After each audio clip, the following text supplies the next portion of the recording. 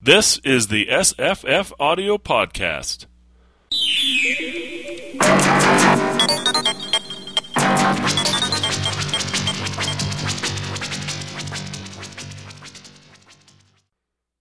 Today's podcast is a reading of Far Below by Robert Barbour Johnson.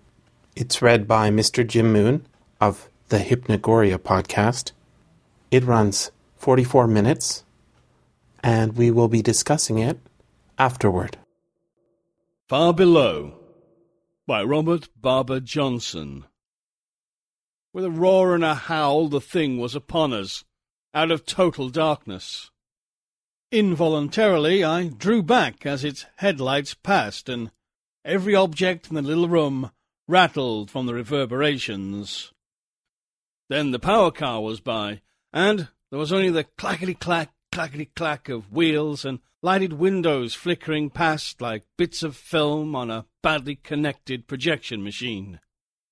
I caught glimpses of occupants briefly, bleak-eyed men sitting miserably on hard benches, a pair of lovers oblivious to the hour's lateness and all else, a bearded old Jew in a black cap sound asleep, two Harlem Negroes grinning, conductors here and there too, their uniforms black splotches against the blaze of car lights. Then red tail lamps shot by, and the roar died to an earthquake rumble far down the track. "The 3-1 Express," my friend said quietly from the battery. "On time to the minute, too. It's the last, you know, until nearly dawn." He spoke briefly into a telephone, saying words I could not catch, for the racket of the train was still in my ears.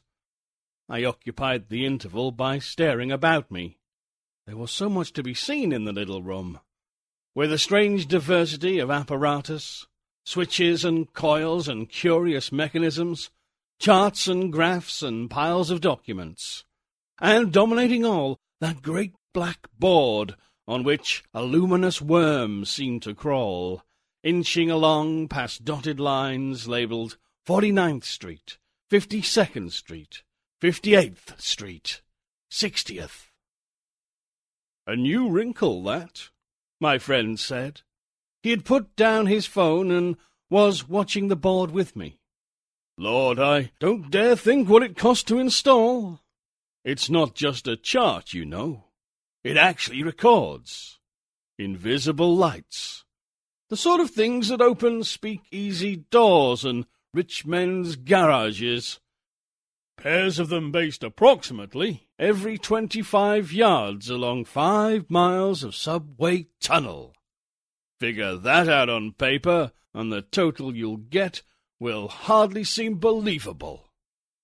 And yet the city passed the appropriation for them without a murmur. It was one of the last things Mayor Walker put up before his resignation. 'Gentlemen,' he said to the Finance Board, 'it doesn't matter what you think about me, but this measure must go through.' And it did. There wasn't a murmur of protest, though the city was almost broke at the time. 'What's the matter, man? You're looking queer.' 'I'm feeling queer,' I said. 'Do you mean to say that the thing goes that far back, to Walker's time?' He laughed. It was a strange laugh that died eerily amid the dying echoes of the train far down the tunnel. 'Good Lord,' he gasped. 'To his time? Man, Walker hadn't served his first term as mayor when this thing started. It goes back to World War days, and even before that. The wreck of the train, I recall, passed as a German spy plot to keep us from going in with the Allies. The newspapers howled bloody murder about alleged confessions and evidence they claimed they had. We let 'em howl, of course. Why not? America was as good as in the war anyhow by then.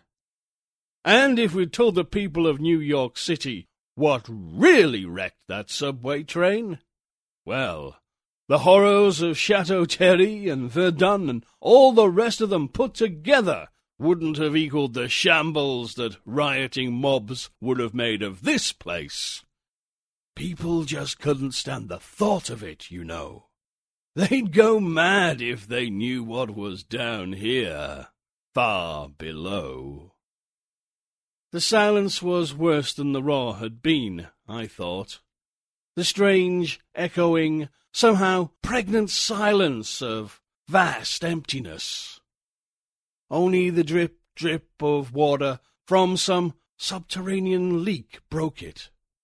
That and the faint crackling noise the indicator made as its phosphorescent crawling hinted at 68th Street, 72nd, 78th. Yes, my friend said slowly, they'd go mad if they knew. And sometimes I wonder why we don't go mad down here. We who do know, and have to face the horror down here, night after night and year after year. I think it's only because we don't really face it that we get by, you know. Because we never quite define the thing in our own minds, objectively. We just sort of let things hang in the air, you might say. We don't speak of what we're guarding against by name. We just call it them, or one of them, you know. Take them for granted, just as we took the enemy overseas, as something that's just down here and has to be fought. I think if we ever did let our minds get to brooding on what they are, it would be all over for us. Human flesh and blood couldn't stand it, you know. Couldn't stand it. He brooded, staring out into the tunnel's darkness. The indicator crackled faintly on the wall. 92nd Street, 98th, 101st. Beyond 120th Street, things are pretty safe. I heard my friend's voice as I watched. When the train reaches that point, you see a green light flash all clear, although that doesn't mean absolute safety, you understand. It's just what we've established as the farthest reach of their activities. They may extend them at any time, although so far they haven't done so. There appears to be something circumscribed about their minds, you know. They're creatures of habit. That must be what's kept them in this one little stretch of tunnel, with all the vast interlocking network of New York's subway system to rove in if they chose. I can't think of any other explanation. Unless you want to get into the supernatural and say it's because they're bound to this particular locality by some sort of mystic laws.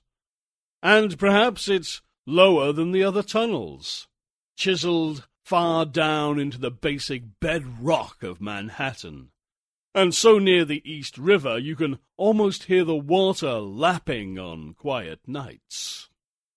Or maybe it's just the awful dankness of the tunnel here, the fungoid moisture and miasmic darkness that suits them. At all events, they don't come up anywhere else except along this stretch. And we've got the lights and the patrol cars and three-way stations like this one, with 10 men on constant duty from dark till dawn. Oh yes, my boy, it's quite a little army I command down here in the night watches. An army of the unburied dead, you might say, or an army of the eternally damned. I've actually had one of my men go mad, you know. 2 others had to be placed in sanitariums for a while, but they got over it and are serving here still. But this fellow, well, we had to machine gun him down like a dog, finally, or he'd have got one of us. That was before we got the dark lights placed, you see. and he was able to hide out in the tunnel for days without our being able to find him. We'd hear him howl sometimes when we patrolled, and see his eyes shining, just as their eyes do in the darkness. So we knew that he was quite gone. So when we finally ran him down, we killed him. Just like that. No bones made about it. Put, put, put. And that was the end. We buried him down in the tunnel too. And now the trains run over him as he lies. Oh, there was nothing irregular about the business. We filled out full departmental reports and got the consent of his relatives and so on. Only we couldn't take the poor fellow above ground and run risks of people seeing him before interment. You see, there were certain alterations.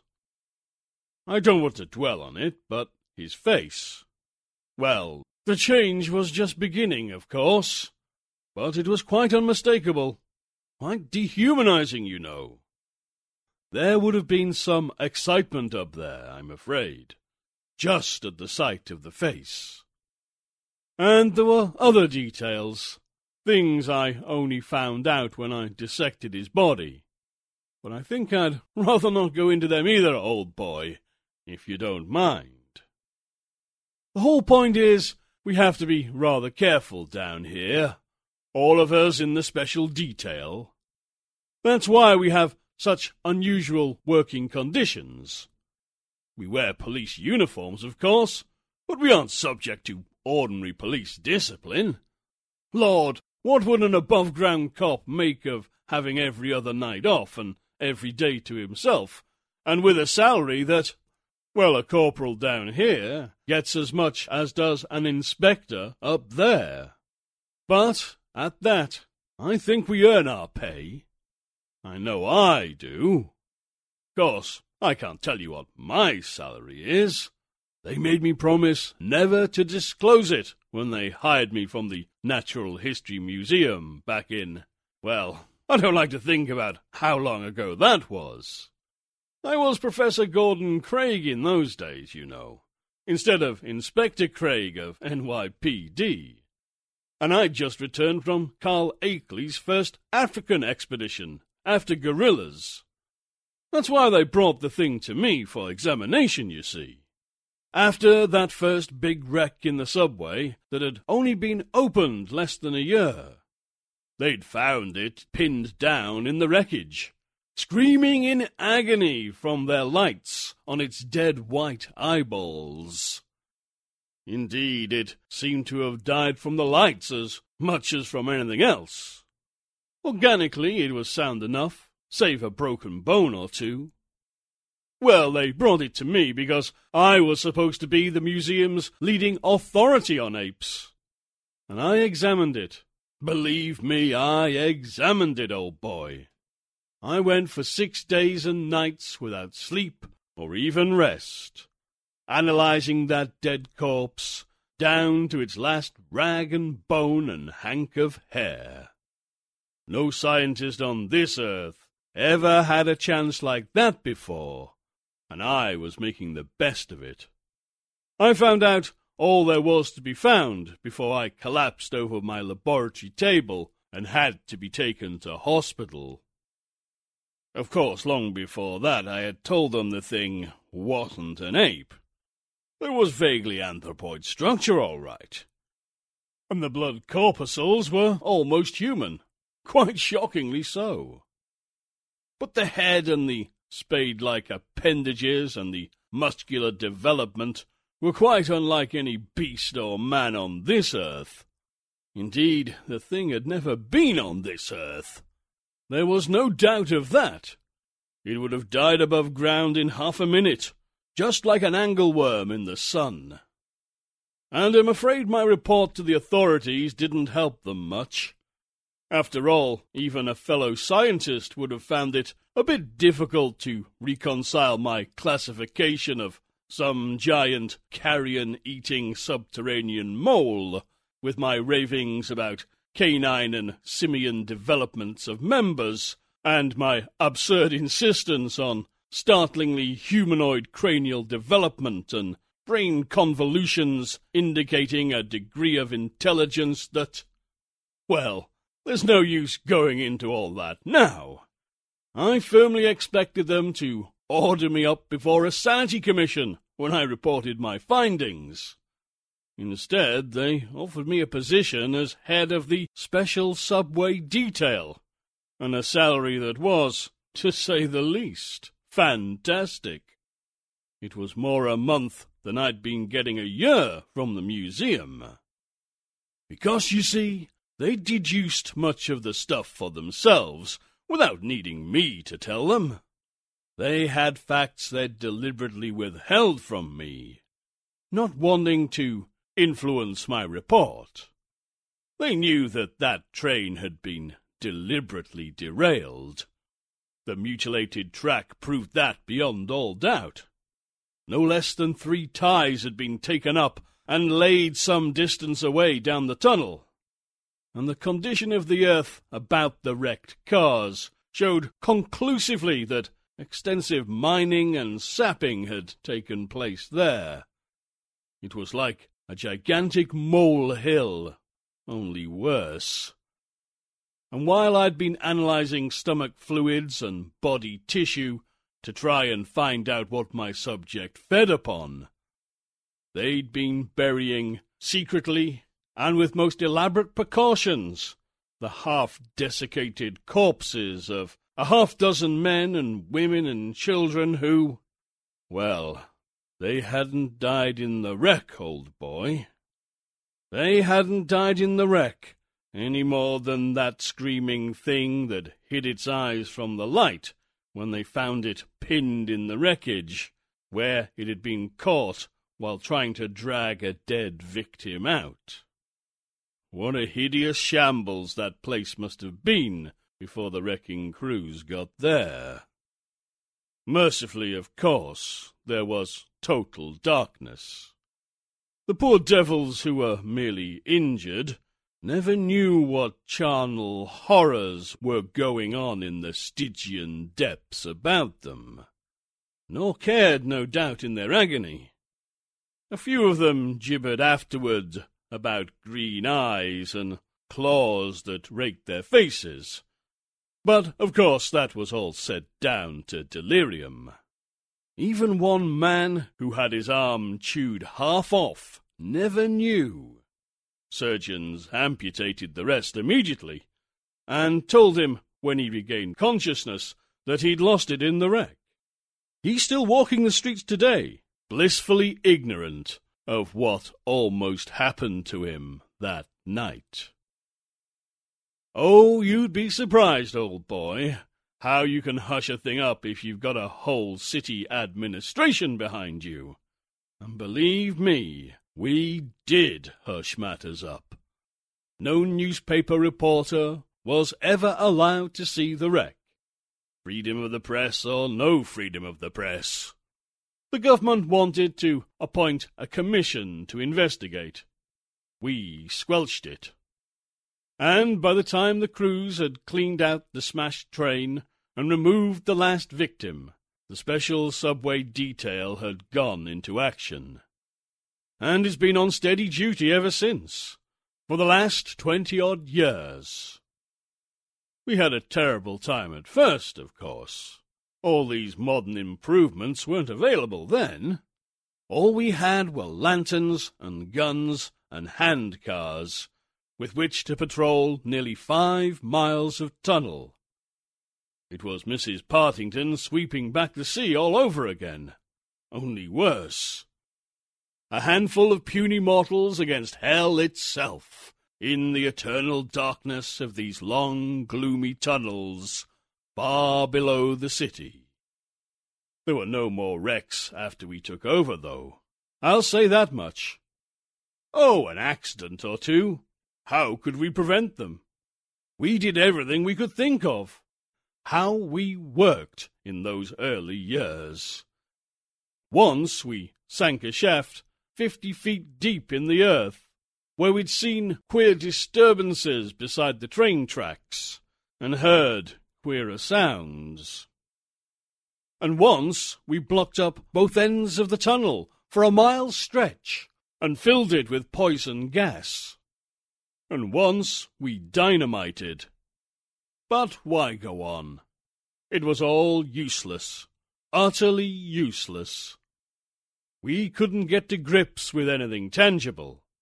Oh, we'd hear sounds sometimes on our long, dismal patrols in the darkness. Our little lanterns, mere pinpricks of light in these vast old concrete vaults.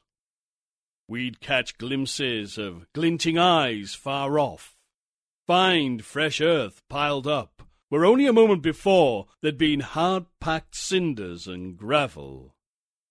Once in a while we'd fire our guns at something white and half-seen, but there'd only be a tittering laugh in answer, a laugh as mirthless and savage as that of a hyena dying away in the earth. 1,000 times I was tempted to chuck the whole thing, to get back above ground to sunshine and sanity, and forget the charnel horrors of this mad Nyarlathotep world far underneath. And then I'd get to thinking of all those helpless men and women and children, riding the trains unsuspecting through the haunted dark, with evil out of the primeval dawn burrowing beneath them for their destruction. And, well, I just couldn't go, that's all. I stayed and did my duty, as the rest did, year after year. It's been a strange career for a man of science, and certainly one I'd never dreamt I'd be following during all the years I prepared myself for museum work. And yet I flatter myself that it's been a rather socially useful career at that, perhaps more so than stuffing animals for dusty museum cases, or writing monstrous textbooks that no one ever bothers to read.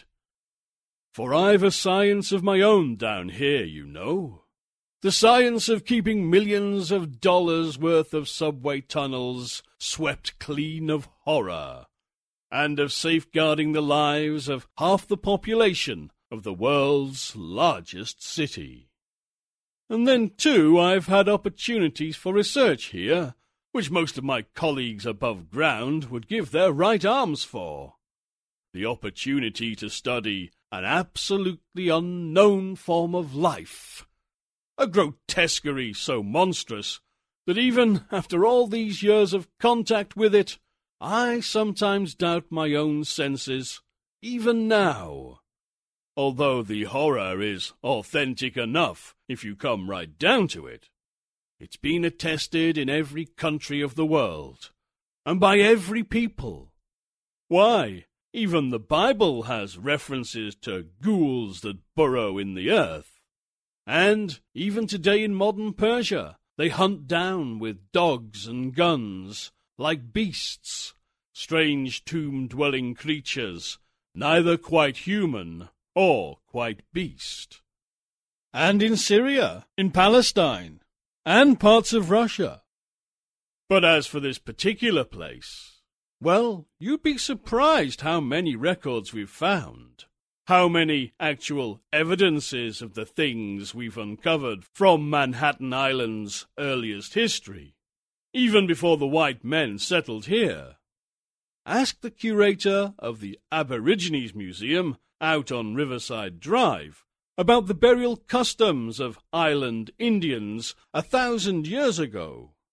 Customs perfectly inexplicable, unless you take into consideration what they were guarding against.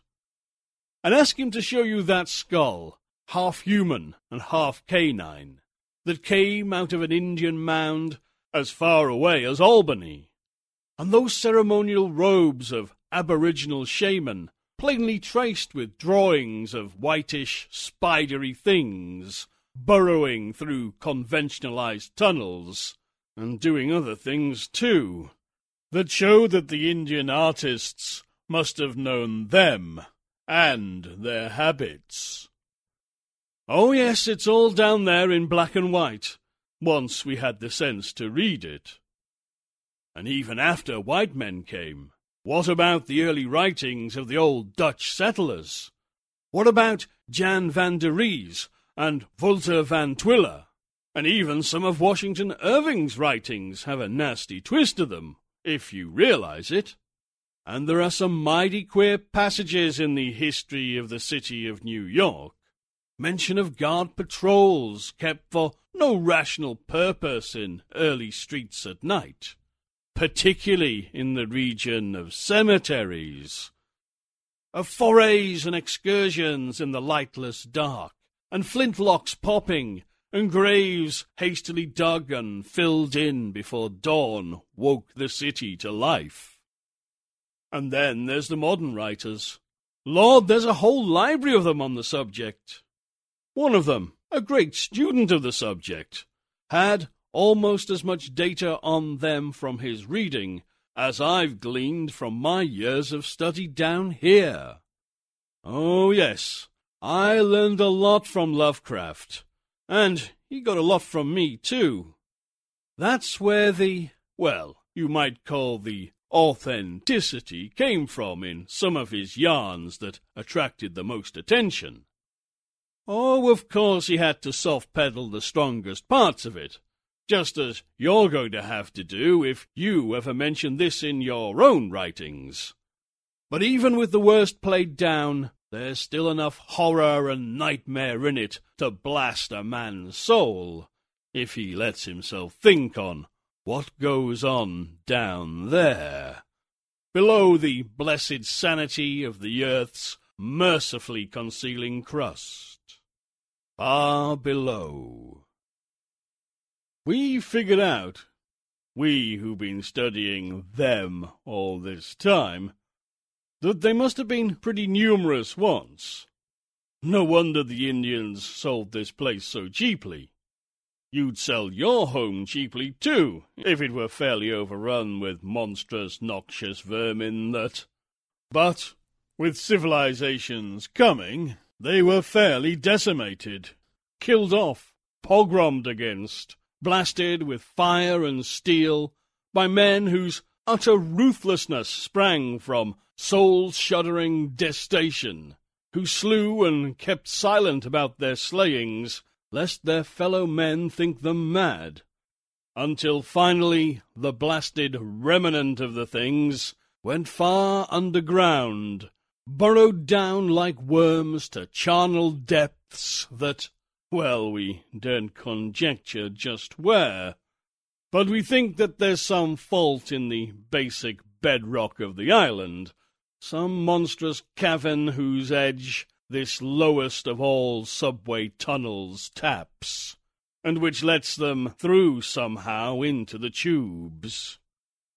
Oh, it took us a long time to find all that out. At first we thought we had to patrol the whole subway system of the city. We even had guards out under the river, over in Brooklyn and Queens. We were even afraid they'd get into the upper levels of the tunnels, perhaps into the very deserted streets of Manhattan during the pre-dawn hours. We had half the police department down here in those days, even the mounted force. Yes, indeed, though God knows what even a trained police horse would do if it ever came face to face with one of those things. But horses were faster than the hand carts we used then, and could cover more territory. But as time went on, we got things pretty well localized. It's only in this one stretch of tunnel that the danger is, and only here in certain hours of the night. Don't ask me why they never come up in daylight, for it's always night down here, you know, hundreds of feet below the surface. Maybe it's the constant passage of the trains. They shuttle by at 2-minute intervals all day long, you know, and until the Broadway theatres close at night. Only for about 4 hours of the night is there a lull, when long miles of tunnel are lifeless and deserted and silent, when anything could come and go at will in them and not be seen. And so it's only in these hours that we really worry, you see. It's only now that we're vigilant and ready. Although, of course, it's no longer warfare, you understand. We hunt them now. They don't hunt us anymore. We run them down howling with terror, kill them or capture them as we will. Oh yes, I said capture. A half-dozen times we've had a sort of mad Bronx Zoo of our own down here. Or perhaps it would be more accurate to say a living Madame Tussauds Chamber of Horrors. I have cages in my laboratory, and there have been times when it seemed judicious for influential people above ground to realize just how important is the work we're doing down here. So when we have a really stubborn skeptic to our program, we take him in there, hand him a flashlight, and let him train it himself on what was prisoned there in total darkness. And then we'd stand by to catch him as he fainted. Oh, a lot of city officials and politicians have been down here. Why not? They couldn't possibly speak of the experience afterward. They'd just be locked up as lunatics if they did. And it made them much more liberal about funds. Our menagerie was a great success. Only we just couldn't keep it going very long at a time. We'd get so soul-sick at the very proximity of the creatures that we'd have to kill them finally. There was just no putting up with them for any length of time. Oh, it's not so much the appearance of the things, or even what they eat. We've got an unlimited supply of that from the city morgue. And to anyone who spent half his life in dissecting rooms, as I have, it might be a lot worse. But there's a sort of cosmic horror the things exude that, well, it's quite beyond description. You just can't breathe the same air with them, live together in the same sane world. And in the end, we'd have to gun them and throw them back underground to their friends and neighbours, who were waiting for them, apparently. At least we've opened the shallow graves a few days later, and there'd only be a gnawed bone or two there. And then, of course, we kept them alive in order to study their habits. I filled 2 volumes with notes for my successors who'll carry on the fight when I'm gone. Oh yes, old boy, it will always have to be carried on, I fear. There's no possibility of ever really wiping them out, you know. All we can do is hold our own. The fight will go on so long as this particular tunnel is occupied. And can't you just see the city fathers consenting to abandon $20 million worth of subway tunnels for nothing? I'm sorry, gentlemen, but you see the place is infested with... God, what a laughingstock anyone would be who even suggested that above ground. Why, even in our own furrows, when we walk sunlit streets among our fellow men, with God's own blue sky above and God's own clean air about us, even we wonder whether all this foulness isn't just a bad dream. It's hard up there to realize what can go down in the crepuscular earth, the mad, gnawing eternal darkness far below. Hello? The telephone was ringing. Somehow I didn't listen as he spoke briefly into it, perhaps because I was listening to something else, to a faint crackling from that great blackboard on the wall, where one little light, no glowing worm this time, only one minute spark, kept flickering oddly on and off and on again. 79th Street it marked, over and over. 79th Street. 79th. My friend hung up the phone at length and stood up. "Queer," he said softly. "Very queer indeed. The first in months, and tonight now, while we're talking. It makes one wonder, you know, about those supernatural telepathic powers they are said to have." Something went past in the tunnel outside, something that moved so fast that I could scarcely make it out. Just a little low platform on 4 wheels, with no visible engine to propel it. Yet it scudded along with the speed of a racing car. Uniformed men rode the bucking thing, crouching with glinting objects in their hands. "Riot car number 1, my friend said grimly. "Our own version of the squad automobiles above ground. Just one of the little electric hand cars used in subway construction, but souped up by our engineers until it'll do nearly 80 miles an hour. It could traverse the whole sector in less than 5 minutes if it had to. But it doesn't, of course. Another one, also with machine gunners aboard, left 105th Street at the same time. They'll meet somewhere along the tunnel's length, with the, disturbance in between. Let's listen to them." He crossed the room to the strange apparatus, through switches and adjusted dials. There was a burring and a crackling from what looked like an old-fashioned radio amplifier that stood on one of the cabinets. "Microphones, every 100 feet along the tunnel," said my friend. "Another small fortune to install, of course, but a great leap forward in our efficiency. A man listens all night long at a switchboard, and you'd be surprised to know what he hears sometimes. We have to change operators pretty often. Ah, there we are. Microphone number 290. Approximately 1,000 feet below one of the busiest corners, even at this hour of the night, in all the great metropolis. And listen, hear that?" That was a sound which brought me out of my chair. A strange, high tittering, blasphemously off-key, that merged into a growl and a moan. "There we are," my friend graded. "One of them, certainly. Perhaps more than one. Hear that scratching? And the rustle of the gravel? All unsuspecting, of course, that they're broadcasting their presence.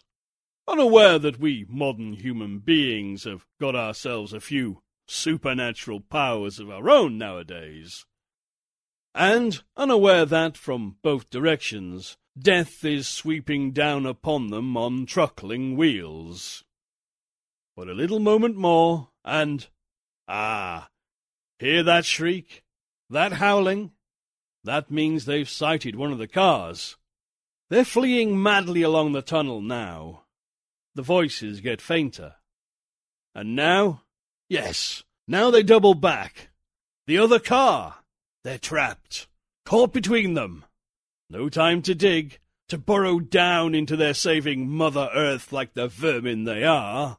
No, no, you devils, we've got you. Got you. Hear them yell. Hear them shriek in agony. That's the lights, you know.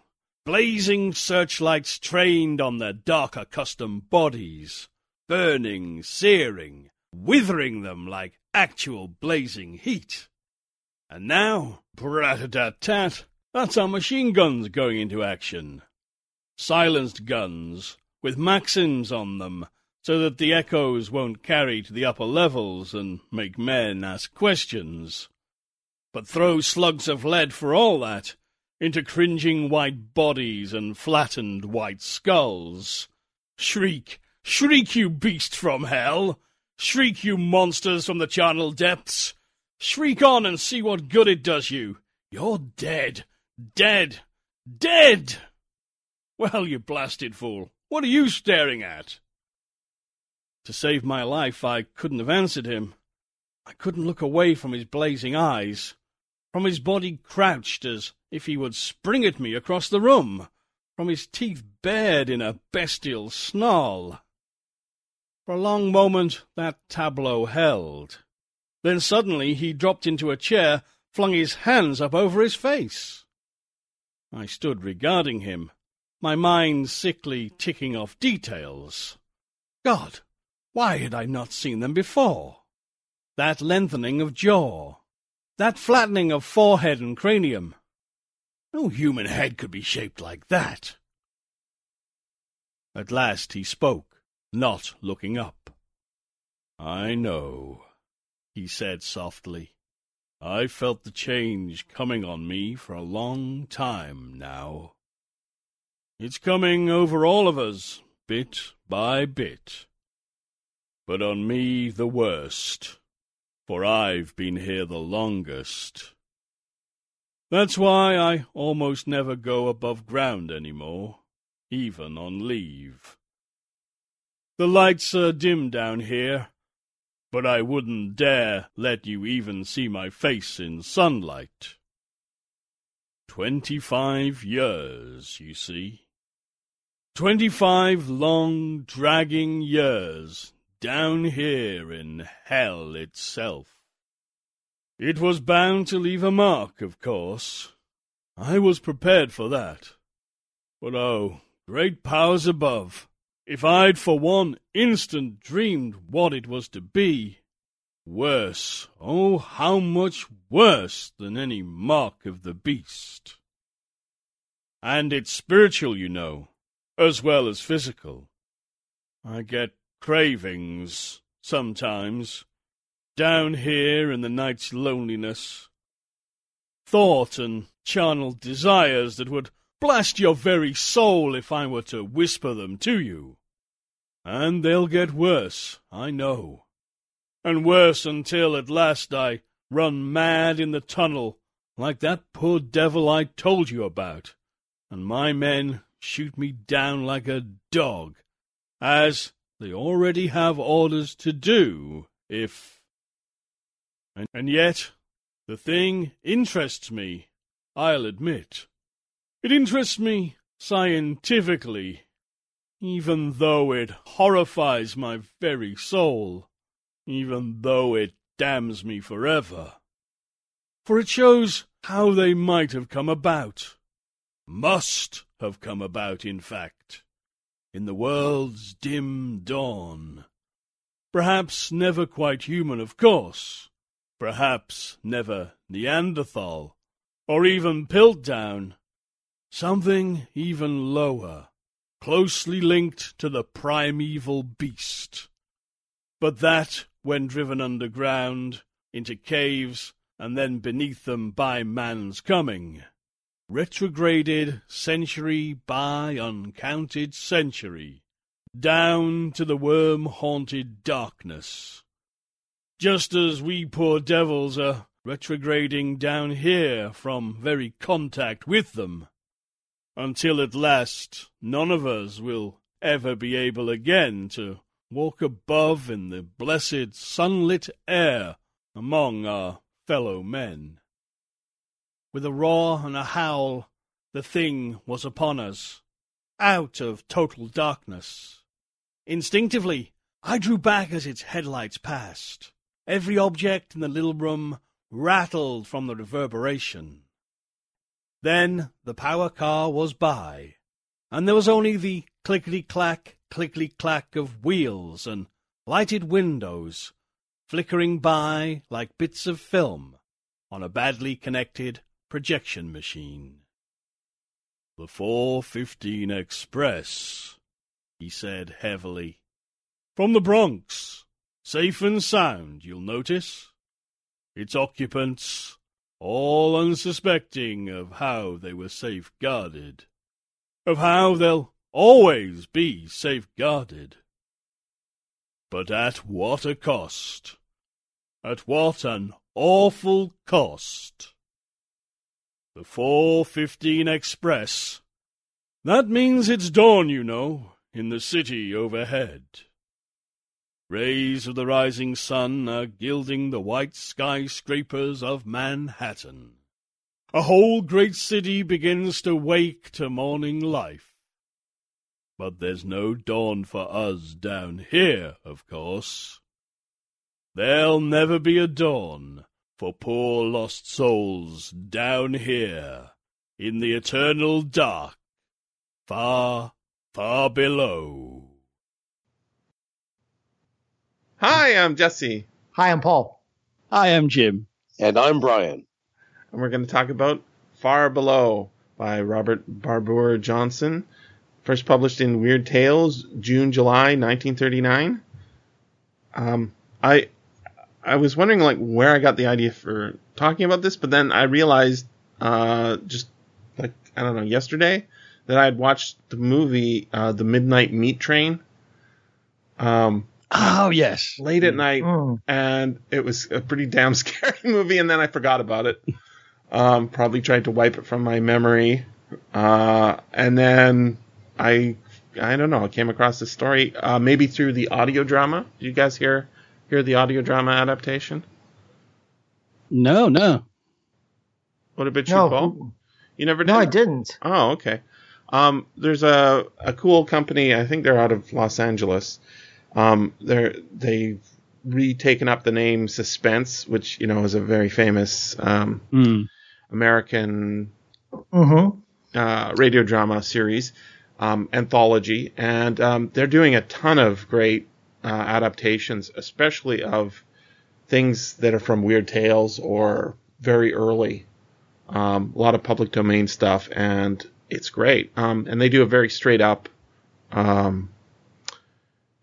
retelling of this, which is not true of any of the other adaptations, really, if they are even adaptations. Inspired by the story. Yeah, and I think that the combination of those two things and finding it in the magazine made me think this is an underground story in a couple of ways, not just literally underground. It's surprising how far the infection of it has spread without us knowing about it. I didn't realize that there were so many connections to things, and I'm not sure the makers of a lot of them you would even know. What do you think? I think it's kind of like Russian dolls of references within references, Sure. And I think some people are drawing on kind of ideas of just that kind of hint that's in Lovecraft's Pickman's model with the painting Subway Accident. Right. And then other people are drawing on this story directly. Then other people are drawing off Deathline, which seems to adapt to this. There's also there's an Arthur Conan Doyle story about a prehistoric survival in a cave. The Mystery of Blue John Gap. That's right. Which might be feeding into this and might have fed into Lovecraft in the first place. So that's an interesting one. Yeah. It's a veritable rabbit's warren through the nitrous pits of the Nyarlathotep darkness of the earth.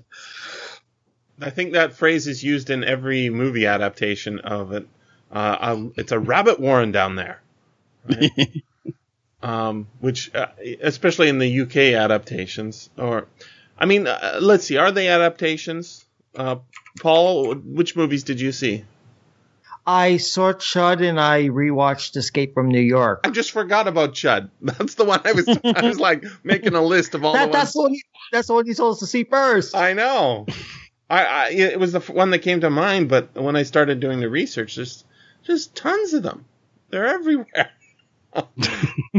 So I saw Chud in the 80s, and I remember it being creepy. And rewatching it actually holds up pretty well. I still think it's probably something that over on another podcast I do, Skippy and Fanty, we probably will watch it someday for Torture Cinema if we hit the 80s again, because it's got that very 80s vibe and kind of gauzy feel, and it's not bad, but it's very 80s. Yeah, it's a cheap 80s movie, but the dialogue is atrocious. and the logic of the characters is atrocious. The soup kitchen manager / priest or Sorry. father or reverend or whatever the hell he is. He's so cynical, and it's not like a world-weary cynical. It's more like I'm on acid cynical. So I was now that I remember it, I was stricken by how similar it is to Midnight Meat Train, not Midnight Meat Train, to Raw Meat, aka Deathline. Mm-hmm. Did you get a chance to see that one, Paul? Unfortunately, no, I didn't get a chance to see that one. Mr. So Jim tell Moon, us about it. Mr. Jim Moon just watched it. Yes, I did. I barely finished it. I was watching it on YouTube, and I was like, God, this thing's really long. There's nowhere for it to go. And it was only 87 minutes apparently, but the upload has like choice scenes recapitulated after the credits, which makes it seem like it's longer than it is. That's a very 80s sort of style. Let's show you the stuff you liked in the movie again. I think that's right. Yeah. Remember this scene? Getting nostalgic for stuff that just happened a half hour ago. That's kind of fallen out of fashion. I mean, in movies these days because movies are long enough. You don't need to pile 10 minutes of stuff you've already seen in a movie. Or I guess the most common thing is now people will think back on stuff that happened in the movie before the movie's over, and you'll see scenes or bits of dialogue. Yeah, that's a sort of an 80s thing too. Yeah, it's like it's just bad storytelling, I guess, is what it is. It's not the audience have an attention span bigger than that of a gnat, but you know. Right. Well, the 80s end montage usually comes from the fact that distributors used to insist a film had to hit a certain running time to be classed as a feature film, and it was an old dodge of you pad out the credits with a montage of greatest hits from the movie to, get that extra 5-10 minutes you needed. I think John Carpenter did the same thing, except with the black screen opening credits and a very long musical take, right? So it's the thing, and it just like it's 10 minutes of credits with just one character, one actor name, and great music in the background. But that doesn't cost very much. Just him at a synthesizer, right? He does his own music. I know we've gone way far, Bill, but he does his own music. He's put out his own albums. He actually does do good stuff. I mean, sometimes he pads out his movies. I'm just saying it's his way of, because his movies are short, and I didn't specifically rewatch Escape from New York, even though I said I would. I just watched the scene that's related, but. The thing about Escape from New York, right, is that after I saw it in the 80s, it seemed much bigger than it, like everything's bigger in my memory of it than when you rewatch it. So the bridge that they cross from, Manhattan to New Jersey or whatever it is. To Queens. It's the 59th Street Bridge. Okay, so that bridge is like basically a one-lane bridge in the film. Maybe it's 2 lanes, but it's very narrow. It's not. Yeah, it's much smaller than the real bridge in the real New York. Trust me. Right. So you kind of forget about that when you're a kid and you see the poster, right? That's the thing. I was always like, wait a second, the Statue of Liberty's in the movie, but the head is not on Broadway. But that's the scene we're talking about. It's a nice little head fake for the actual movie. Like, I mean, there's a whole, and they actually even mention later on the woman he meets who then gets abruptly killed, that there is a whole society of chuds basically underneath New York. So even below the layer of criminals, there's all these cannibals. Mm-hmm. So it's hinted at that they're cannibals. It doesn't explicitly say it, but it's the end of the month and they're hungry. I found the president. He's been eating for dinner. Yeah. So yeah, right. That's a good point. Apparently that the actress was who gives that speech. We never learn her name in the film. Female inmate, I guess, is her name in the script. She was married to. Was it Kurt Russell or to Yeah, I think it was to Kurt Russell at the time.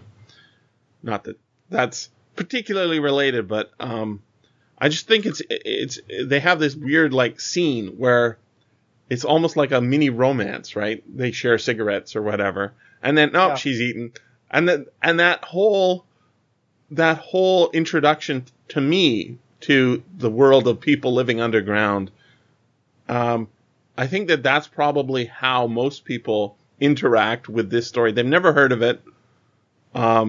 They've seen something that's been heavily influenced by it, and then it's just passed, they passed over it. Just like every time you go on the subway, you don't think about all the people who died down there. Or I really like that Deathline film, Raw Meat, even though I also could barely get through it, which is a very strange thing to say. I could barely get through it, and I really liked it. Why? Explain to me, Mr. Jimoon, you must have seen this more than once, why it has that appeal. I don't know. I think the thing with Deathline is, the first time I watched it, it was years ago. It turned up on late night TV, and it was a movie I'd heard lots about. It was highly praised, and to me, it just seemed the pacing seemed really weird and off, weird. And it was only kind of when I watched it a second time a few years later that things started to sort of click into place for me, because it does a lot of the things the Texas Chainsaw Massacre does before the Texas Chainsaw Massacre. Mm-hmm. It has a lot of the same imagery, but it also has that same kind of, the camera is just like an observer following the characters, and it's almost like a documentary kind of fashion. Mm-hmm. But the film story doesn't sell you that. And from what I'd read about it, I was going, it's got Christopher Lee, it's got Donald Pleasence. I'm expecting something from 1972 to be a lot more campy and hammer horror, and there's monsters in the tunnels, Inspector. And that isn't kind of what you get. Yeah. And I think it's very disorientating, because it's kind of, it feels like a late 70s film, because it's very nihilistic and very sort of minimal. And it's really odd. It's a film out of its time, but the more I watch it, the more I actually really like it, because it is just, partly I think actually now I know that area of London it's set in actually rather well, and a lot of it looks very much the same, those tube stations in particular. And it's a really interesting sort of snapshot of London at that time, and now I get a lot more of the subtle references about kind of the old boys' network and hushing up scandals with politicians and student protests. Yes, exactly. Yeah. It's very well connected, but I don't see anybody making the connection. Only way I found it is just by doing searches for subway monsters, basically. And seeing the connections other people have made between different movies. But you're right. There's a very slow camera process, but it doesn't fit with the way, the actors do the scripting. Like Donald Pleasence's character, he's kind of an asshole, but you kind of like him quite a bit. He's mean. He's a thief. He's, a bully. He's a sexist. He's all of those things. And yet, seeing him like getting a phone call at 3:00 in the morning or whatever, and getting mad at the person who's called him. And no, you're right. I'll send a car. And then he gets his teapot from the previous, night's drinking, and fills his cup and has a drink and gets to work. And there's when he goes to the OBE man's house, he basically starts looting the place as he's doing the investigation. It's almost as if the script writer and the cameraman decided to make two different movies. One of them saying we're gonna do it my way. The other one saying, no, we're doing it my way. And so it has this strange effect where there's very much slowness, following the camera down a rabbit warren of tunnels in the subway. and hearing the drip, drip, drip for what is like 10 minutes. It feels like 10 minutes of film, just following this dripping along, and then weird things will happen. Like, the poor kid who's just he didn't want to get involved, and rightly so, because the police are assholes. It basically gets pushed around and shoved around by the police, and then has to go save the girl himself. Right? and you don't like him. There's no likable characters in the film, but yet it somehow works if you can get past all the things that turn you off, including oh my God, the colors. It's so garish, and it might be just the YouTube version. Have you seen a cleaner adaptation of it? It's a film that's kind of. I've got a copy on DVD. I think there's a either just come out or coming out. There is a Blu-ray, which I'm quite intrigued to see, because even the DVD, I find it's quite murky. A lot of it's quite sharp, but some of the dark scenes, it's a bit hard to see all the details. So I'm looking forward to seeing it on Blu-ray, because I think it's one of those. It's kind of, it looks better on DVD than the pan and scan TV print I saw, which was very kind of either very colourful or very, very brown in places. But it's that kind of a good transfer will make a world of difference to this movie. Because the sets in it, they did a lot of filming, actually on location, almost guerrilla style. I understand, but the actual the tunnels they filmed in are just incredible. All these old disused areas of the London Underground, and it is true. 'Cause it's in this movie. It's in Creep as well. And there's a lot of sort of subway London folklore about them, what they call ghost stations, which are old stations on the tube line which are now disused. And the most famous one is the one at the British Museum. And the British Museum used to have its own tubeway station where you could go directly there. And now it's all blocked off and just used for storage, I understand. But there are these kind of ghost stories / urban legends about people on tube trains, and will be going through a tunnel, and then they'll see lights in the darkness on this station that doesn't exist anymore, and figures moving around. And I find that interesting. The whole idea of disused stations. There's only really one in New York, and it's the complete opposite. You can see it if you take the right train out of City Hall. As it backs up and heads back north, you can see the station just south of City Hall that used to be a station. It's actually beautiful. It's got stained glass. It's actually brightly lit. It's just in an awkward spot, so it's just like sitting there like a time capsule rather than being an awkward, dusty, disused place where you'd have evil. It's like this little gem that's like that you can get a glimpse of and kind of miss. I know they've had tours sometimes where they've let people actually into it. I've never actually been in New York where they've actually been doing a tour. I'd like to actually see the place.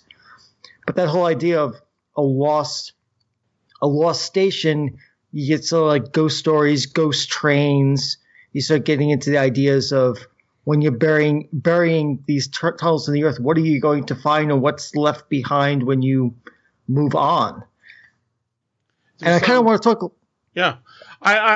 Before we go too far away from raw meat, I want to point out the one cool thing that it does that the other ones don't do. And what's that? Mr. Jim Moon pointed towards it, but he didn't actually explicitly say it. That the monsters are explained early on in the movie by the fact that there was a legend about, or maybe actual history about a group of miners who experienced a tunnel collapse, and they tried to dig them out, but it was going to be too much expense, and they never did.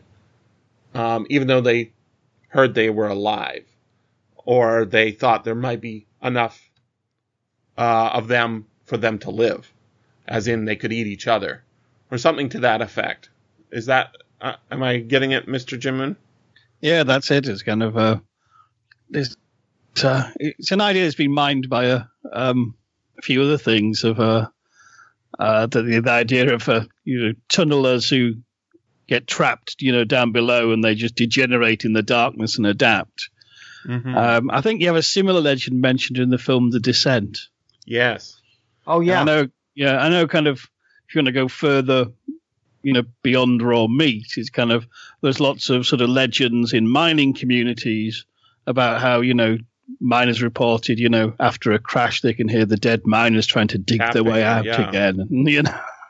I also like the other strange thing that we haven't really mentioned about this film is that we spend a lot of time with quote unquote the man, aka the cannibal, who seems to be, he only ever says one thing as far as I can say, which turns out to be mind the doors.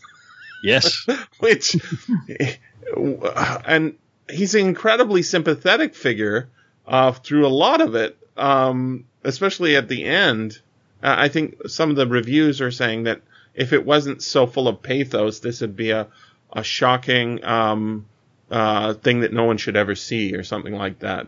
Like it should be censored. But because it's so full of emotion, it's okay somehow.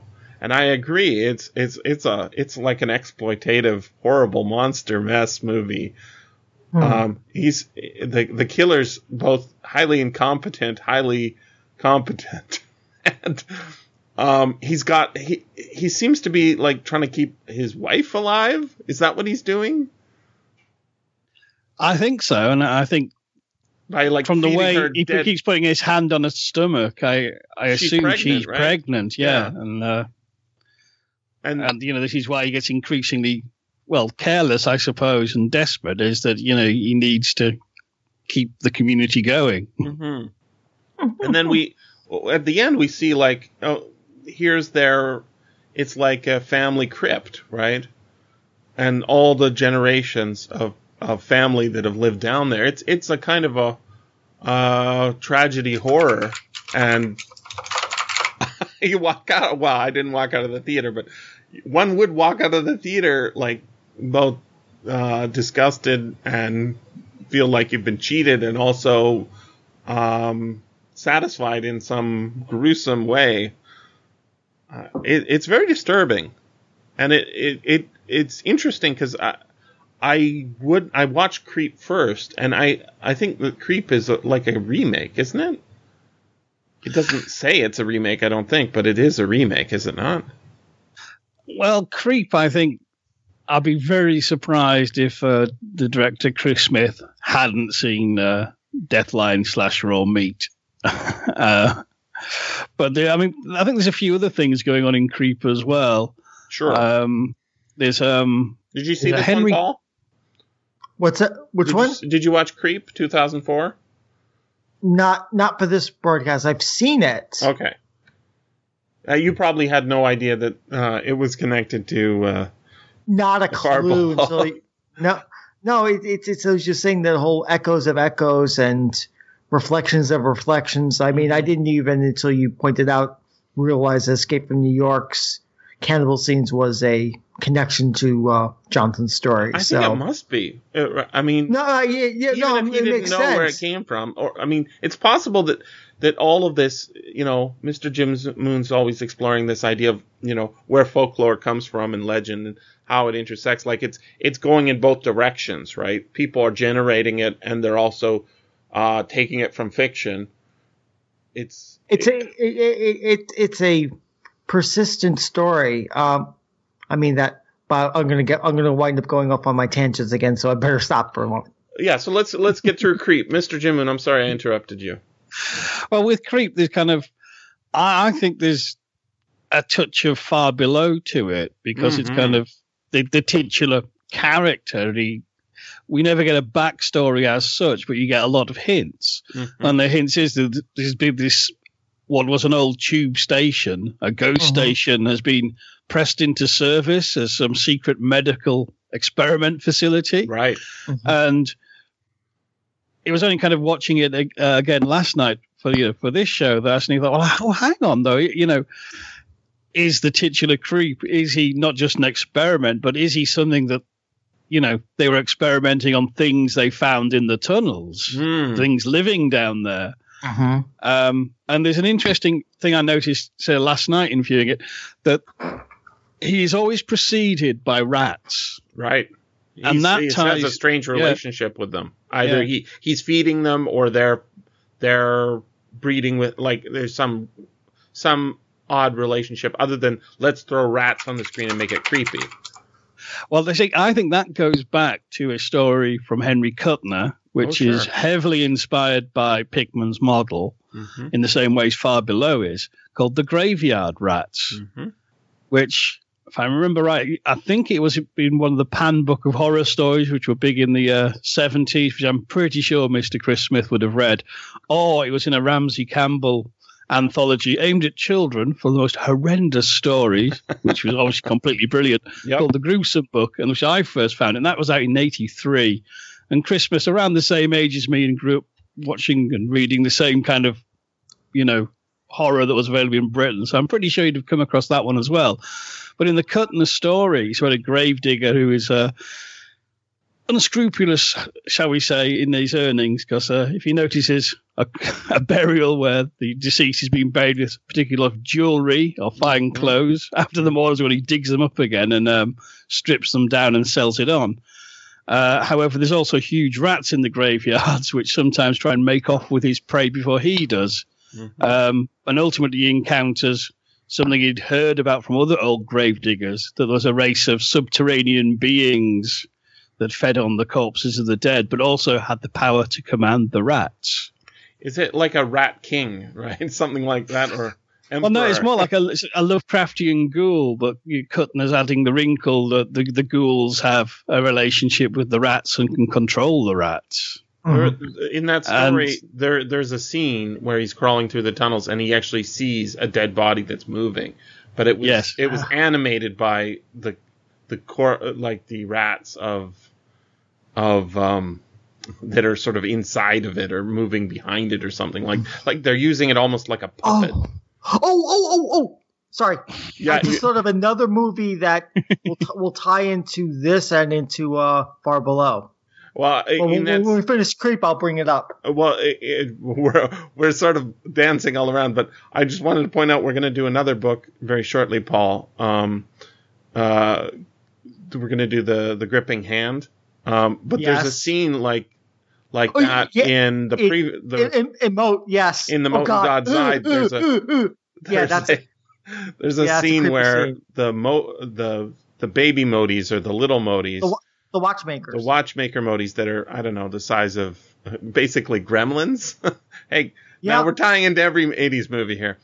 They're the size of gremlins. They take over a suit of like a spacesuit and put a head of a man in it so that people think that it's a man, right? But they can walk it around and use its hand to shoot laser guns, and it's the extensions of horror out of Lovecraft.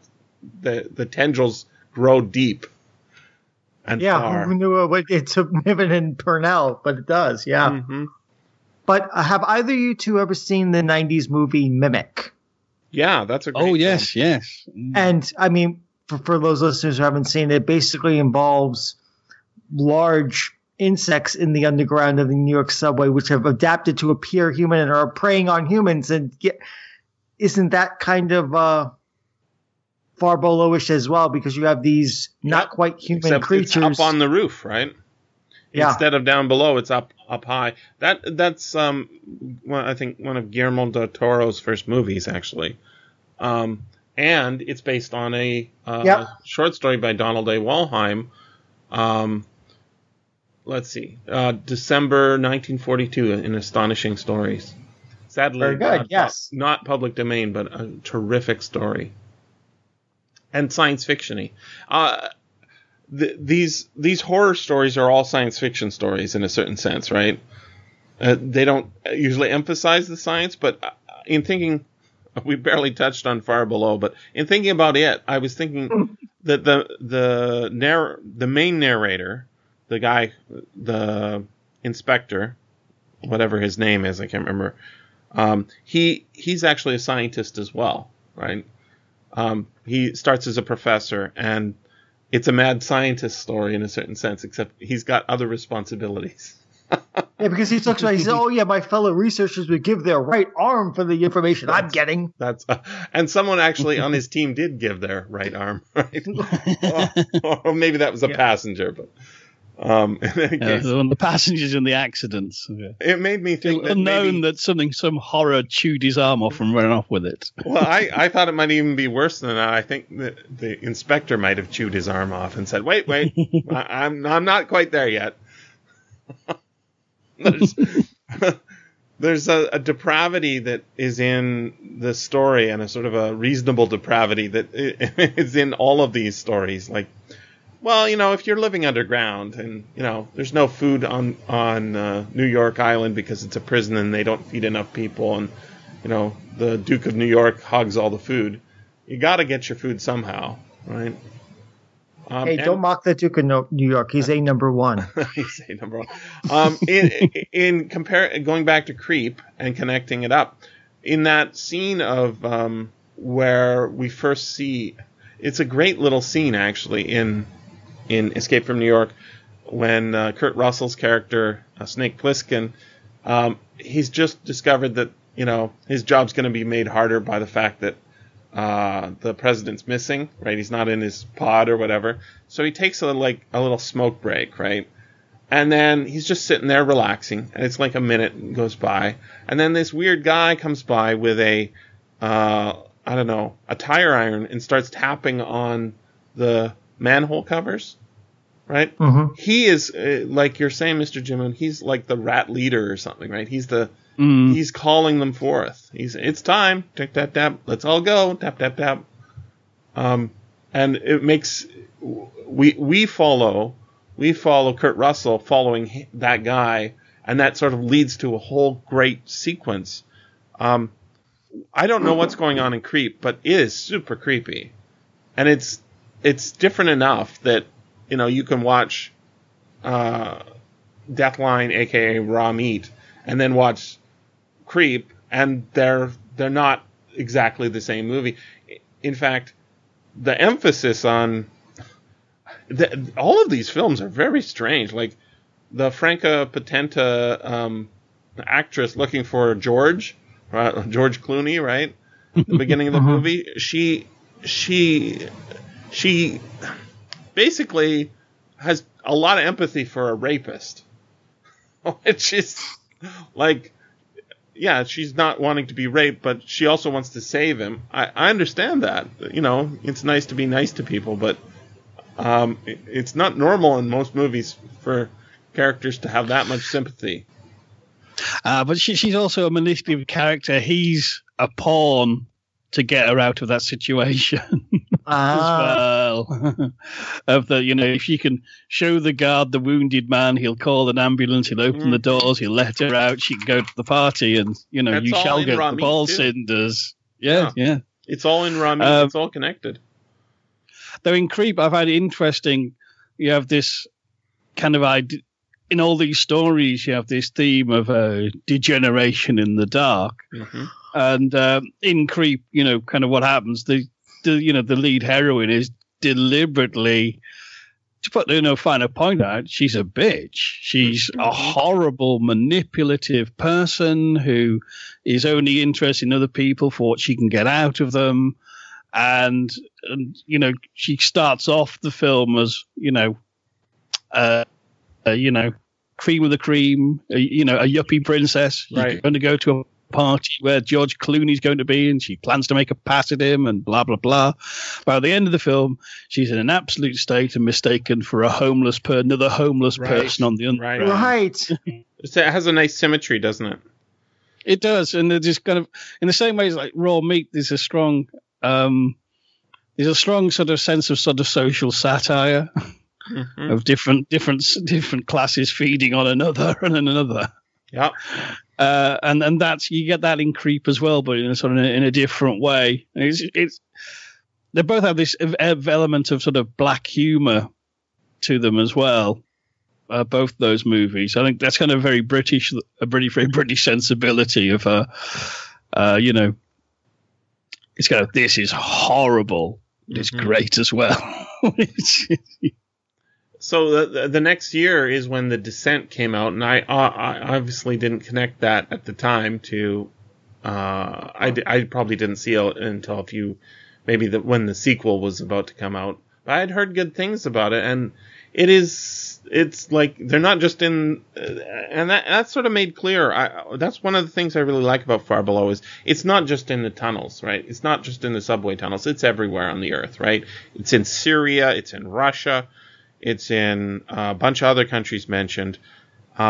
He says that this is why the Indians sold Manhattan so cheap, right? It's because it was like, the house with a foundation that's very dangerous. The fact that they're, I don't know, in the Scottish Highlands, is that where the Descent is supposed to take place? I don't know, somewhere in the UK, isn't it? I'm not sure. It's one of those things. I don't think they ever quite say where it is. Maybe it's in the States. Well, it was filmed in the UK. Oh, yeah, it says set in North America. Okay. Exteriors filmed in Scotland. Yeah, it's set in North Carolina. And apparently he cites The Thing, Deliverance, and the Texas Chainsaw Massacre. So it's dancing around the subject. Maybe he didn't know about the... one of the things that he did, though, I believe they're white, right? In the Descent, aren't the monsters white when they're not covered in blood? Yeah, pretty much. They're completely like, the albino cave dwellers. Mm-hmm. Yeah. And that's also well shown in the very humorous 20-minute long Monsters straight up adaptation of Far Below is from 1990. I think I'd seen it too, Paul, but I didn't remember it until I watched. I must have seen that whole series. Oh, I saw the whole series. There's only a couple of those episodes that had really stuck out for me. This wasn't one of them until I saw it again. Like, oh yeah, I remember this one. Yeah. And it does a nice little twist on the story, changing it a little bit, right?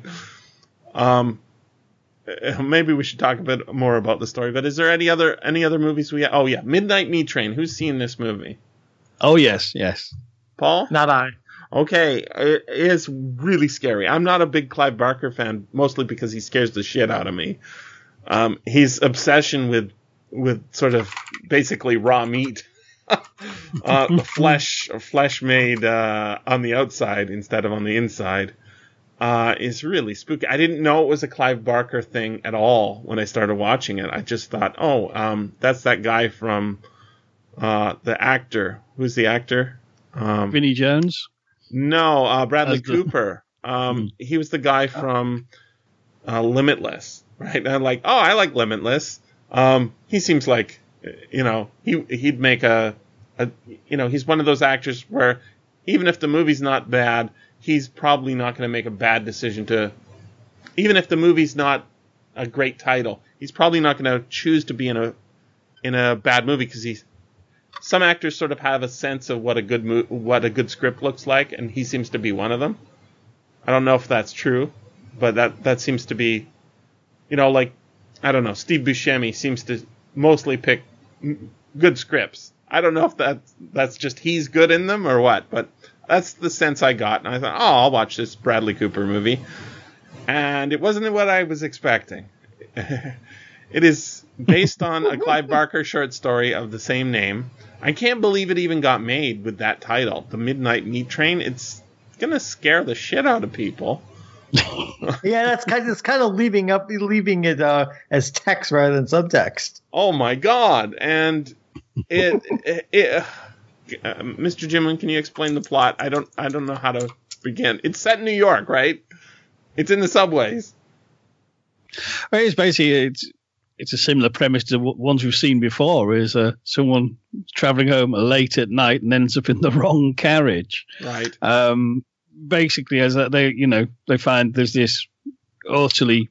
I mean, I think that in the story and the film, they go into a carriage and find these butchered bodies hung up, and then obviously the butcher has to deal with the witness.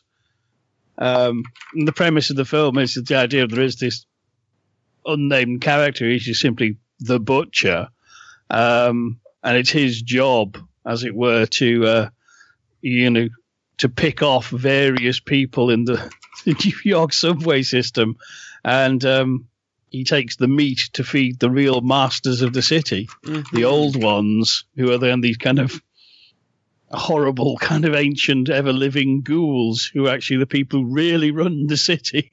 They're the real, true city fathers. This is, I mean, I don't know, did Barker credit Barbour Johnson / Lovecraft, because the thing is one of the things that's interesting about Far Below the story is I don't think we know who's having the story told to them. In the Monsters adaptation, I think it was well shown, like they made the choice to have that person be a budget, I don't know, editor or accountant, some guy whose job it is to try and, cut the fat, right? And so that ending with yeah, you're going to meet my wife is so choice, as you might say. It's a choice ending. That's a deep cut. It is a deep cut. In another version, or in the suspense audio drama version, it's a she, and she's a writer. And I think there's some evidence of that in here. My first sense was that it was a new recruit, but I'm not so sure about that anymore. Well, that's the sense I always had, but there's that one line I was saying. He talks about the press, and he says, right, they weren't allowed to report on this, and if you do any of your writing, you won't be allowed to either. Right. So there's some sort of strange relationship between this storyteller and the person receiving the story. But in the Midnight Meat Train, he's a photographer, right, who takes pictures of homeless people. I think that goes straight back to the 1972 film, doesn't it? Because that's what the main character is in the student, Deathline. Yeah, he's a amateur photographer. Oh no, that's in Chud. That's Chud. Yeah, that's Chud. I'm mixing them all up. Okay, that's why I mixed it, because I saw Chud, not that one. Sorry. They're so deeply connected, all of these films. And the nice point that I forgot, but it's mentioned here, he's a vegan. Bradley Cooper's a vegan photographer, and so this is like ultra horror. It's not just visiting the meat market. It's well, he's gonna make the best food because he's grain fed. And then the horror, like, it's almost as if these could all be in the same continuum. They're all in the same universe. There's something deeply, deeply disturbing about the Midnight Meat Train that I think it must have started, like, with a lot of Barker stuff. It just starts with an image, right? And then he builds out from that. You see like a train car with, instead of having people hanging from the subway rods, deliberately holding on, they're hanging, as in their corpses are hanging from the hooks on meat hooks. It must be something like that, because it doesn't make a lot of sense. Everything else, like, wow, how this guy Mahogany, who's the bad guy, Vinnie Jones, right? Yes, yeah.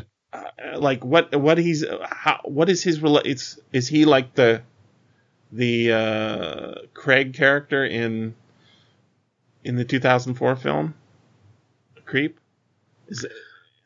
I don't know. It's when you never get a sense. I don't think it ever gives you any hints in the story or the film, but I always have the idea it's sort of a deal, like the mythological ferryman you get in so many old folk stories. That's someone's condemned to carry out a certain function. Normally, ferry somebody across a river, and that's their damnation to do that forever until they can pass it on to somebody else. It's very and certainly, I kind of the Midnight Meter. I always have the sense that the butcher is someone who discovered this, and that he becomes the new butcher, and it'll continue until he passes it on to somebody else. It's his terrible duty that he just have to keep carrying out. He seems to have that sense that Bradley Cooper's going to be the replacement, right? Yes, yeah. And that maybe that's a good thing, and maybe that's why he's been sort of guided to that position. I think that's probably a bit clear in the short story, but it's one of those very interesting. I mean, I know as regards to the influences that when the story came out, because it was in Barker's first published works, The Books of Blood, which came out in paperback to great fanfare, and suddenly got this huge buzz behind. Have you read these short stories? They're absolutely insane. Yeah. And at the time, I was subscribed to a Lovecraft fanzine called Dagon, and the Midnight Meat Train got mentioned in the letter columns a bit, because he said, he references the old ones at the end, is he? And the editor, Carl T. Ford, had actually met Barker at a signing in London and actually had asked him about it. He said, is it a Cthulhu mythos story? And Barker said, I beg your pardon.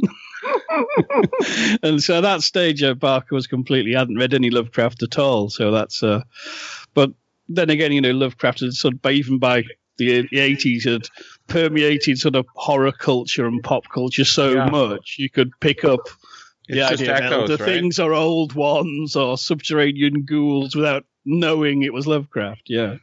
So we've been talking a lot without you, Brian. What do you think of all the adaptations of Far Below? Did you watch any of the movies that are associated with it?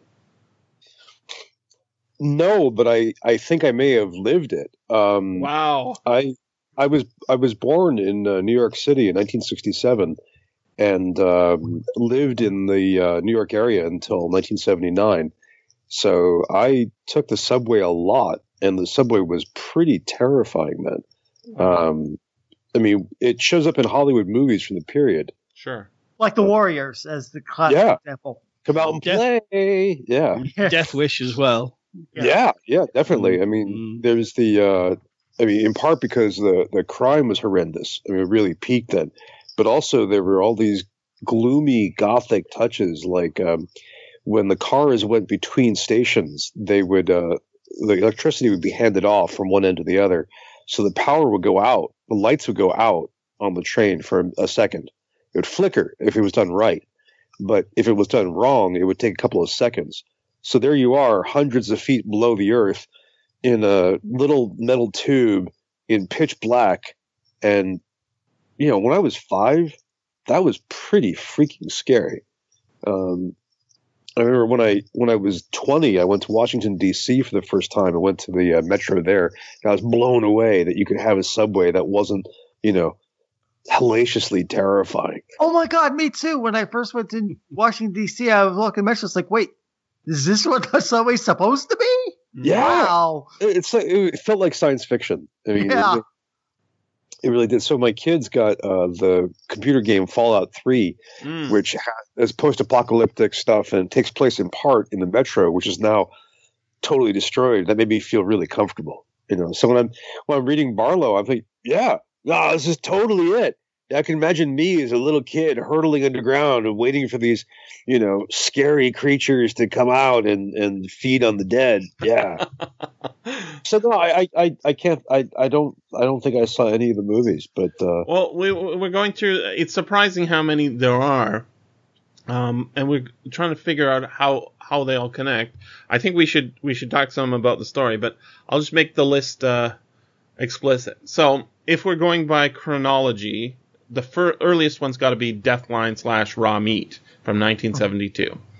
If I'm not missing something that's really obvious, I don't think horror movies were about the subways before that. I could be wrong. Okay, then I guess we got to move into the 80s. What's the chronology here? Escape from New York has the crazies coming up from the sewers, right?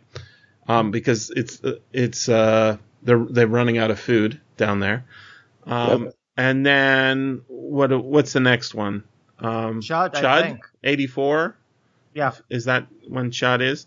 And Chud, the whole thing about Chud is, we're going to make this explicit. I don't think there's a lot of subway in Chud, if any subway at all, which is maybe... it's just mostly, underground tunnels. Sewers, yeah. Sewers, right? Right. Yeah.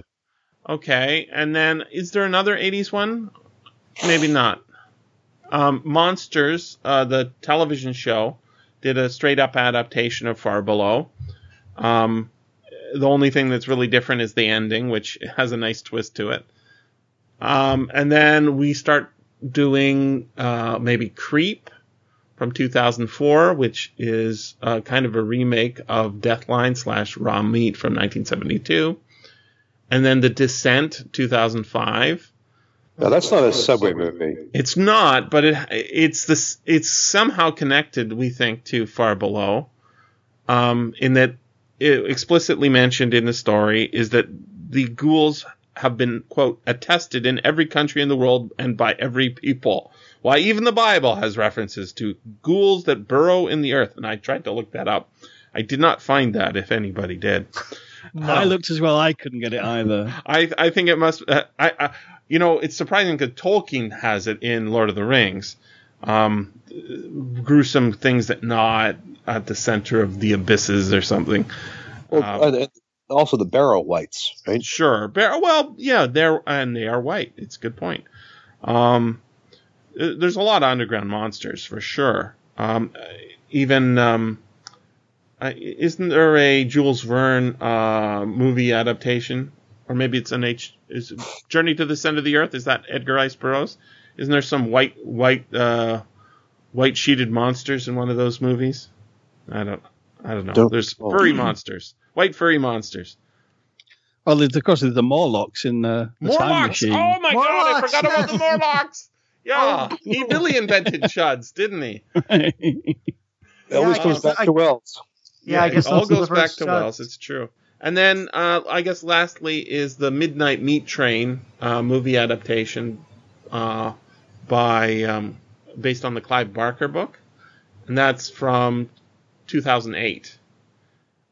And that's a lot of... I mean, if you think about any other particular story from Weird Tales, I don't think anyone has ever been adapted, or I'm not sure they are adapted, but I don't think there's no story that I've read that has this many takes on the exact same sort of thing. And I think it must speak fundamentally to the vein that Barbour Johnson is tapping into. Right, I wanted to talk about that, and now Brian's here. Now we can talk about that in detail with this story and with the idea in general of. Mm-hmm. So the basic idea is that and this is an idea that you see in other stuff going deep into the earth, like you mentioned during the Descent of the Earth.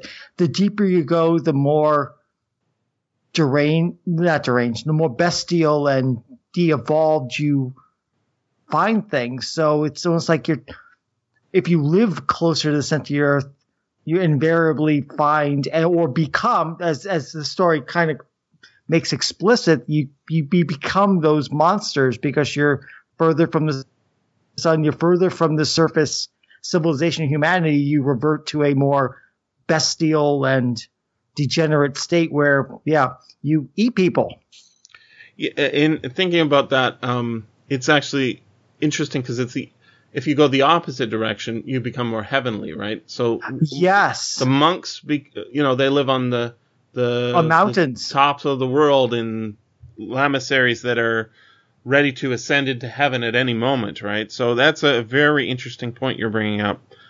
Anything deep down in the earth is always frightening, and anything high up is ascendant, right?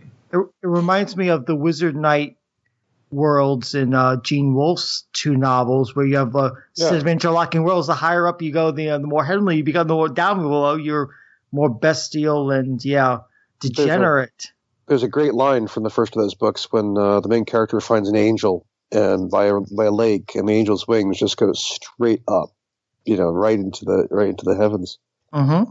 I think that's true, except Barbour also entertains the opposite. He mentions the ghouls burrowing into Mother Earth when they're caught, and I think in part that's supposed to be perverse, but it's not. It is literally maternal for them, and you could think, of course, about the long, long tradition of humans embracing the Earth as maternal. There's a great heartbreaking scene in All Quiet on the Western Front when characters under bombardment dig into the earth for escape, where it's the humans doing horrendous stuff that are on top, but the maternal safety is below. Yeah, That's I was true. thinking actually about you, Brian, and the connections this story has to World War One.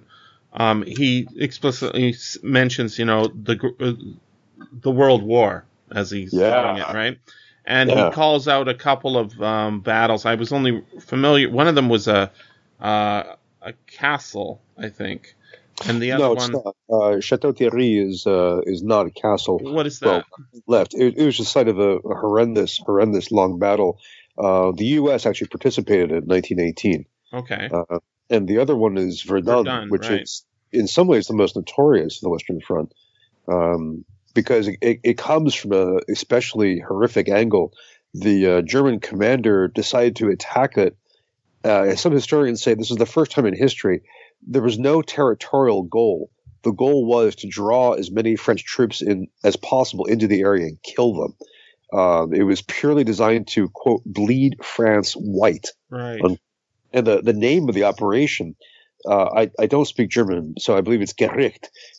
Either means the judgment or the gallows place. Wow. And I mean, for the French, Verdun became this. Well, they did this really innovative thing where every soldier was circulated through Verdun because it was so horrible. The amount of shelling was beyond anything seen in human history until that point. So basically, every soldier, every veteran went through Verdun, and the commander there, it was Pétain, who became the only surviving hero from France to become the head of Vichy France in World War II.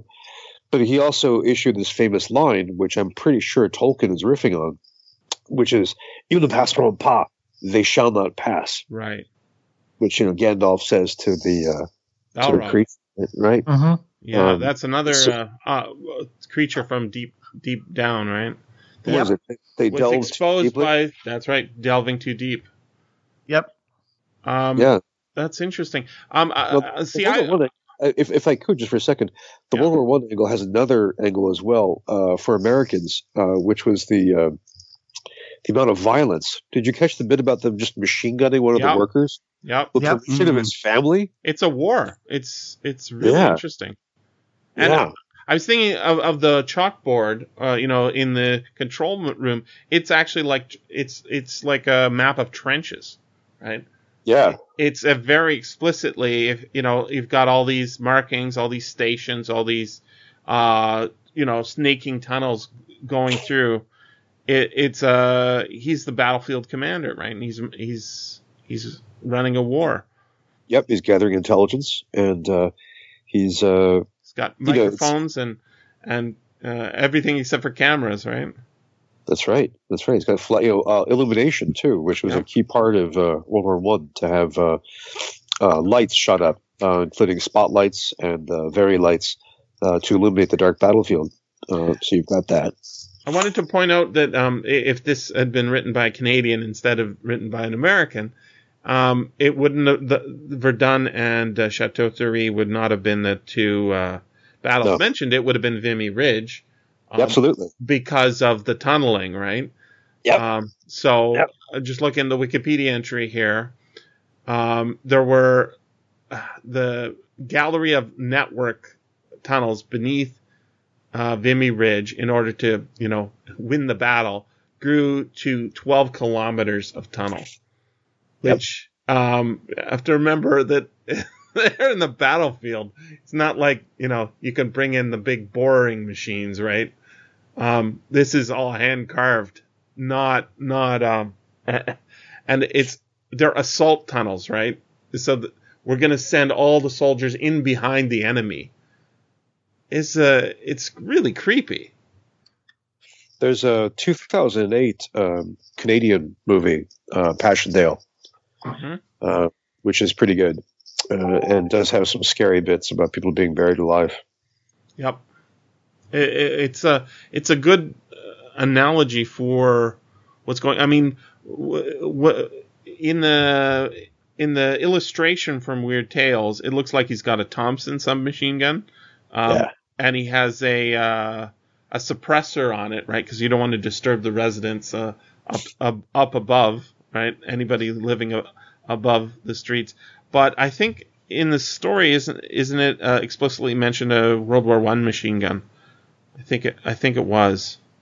Can't remember what the American machine gun was called. Maxims. Maxim? On the Maxim gun, yeah. Well, the Maxim is a French-German invention. Yeah, but I think there's another one, like there's a specific, portable man-carried one. But the Thompson became a major gun in the U.S. in the 20s, sure. In the 20s. For the Maxim gun, I've got to quote Hilaire Belloc, because he always has this great line: "Whatever happens, we have got the Maxim gun, and they have not." Right. This is his line about colonial warfare in 1898 or so. Mm-hmm. But it's fascinating to have all this hooked up to domestic life in America's, at that time, leading city, and of course to be supervised by a guy who was a former university professor. Right. Going back to, I tweeted. I didn't tweet you, Brian, but I tweeted Paul and Mr. Jim Moon about the guy who the professor here worked with during his pre-tunnel days. He just returned from Africa, he says. Mm-hmm. Yep. And what was the name of that guy? Akeley. Yes. Had you guys heard of him before this story? Because he's a real interesting figure. I have vaguely, because I believe Akeley, his exploits were a distant influence on the whole King Kong story. Right. Yeah. They'll bring him back alive. So he's credited with a lot of the less interesting things he's credited with are basically inventing modern taxidermy. Which you'd think, why should I care about that? Just so you have a moose on your wall that doesn't look as bad as it could. He was doing it mostly for museums, natural history museums, and apparently he convinced a lot of museums to not to pay him, but to fund his expeditions to Africa, where he would go and hunt specimens, including hunting with a camera. He's apparently the first guy to film apes in the wild. Mm-hmm. He was there's a great picture I sent out on Twitter of him standing beside a leopard that he had killed with his bare hands. Wow! And he's got one hand completely wrapped in bandages and another arm covered in bandages and in a sling. Apparently, so this is Indiana Jones. He's got an incredibly. Apparently, he was stepped on by an elephant. Stepped on him, almost killed him. Yep. There's a hall in the American Museum of Natural History called the Akeley Hall of African Animals. I didn't know this first name, but I spent lots of time in that hall over years and years of visiting the museum, and there's these beautiful dioramas of stuffed animals from Africa, all sorts, from cheetahs to elephant, and to the big elephant sitting in the center. And so his work lives on in that museum. So that's a nice. I mean, knowing all that background, it makes the narrator, not the narrator, but the main character, makes him much more believable. Makes that transition from being a professor to being a warlord much more convincing. It's true. That's another thing I was thinking of late last night, going into my dreams, is this is kind of the way it's told. It's kind of who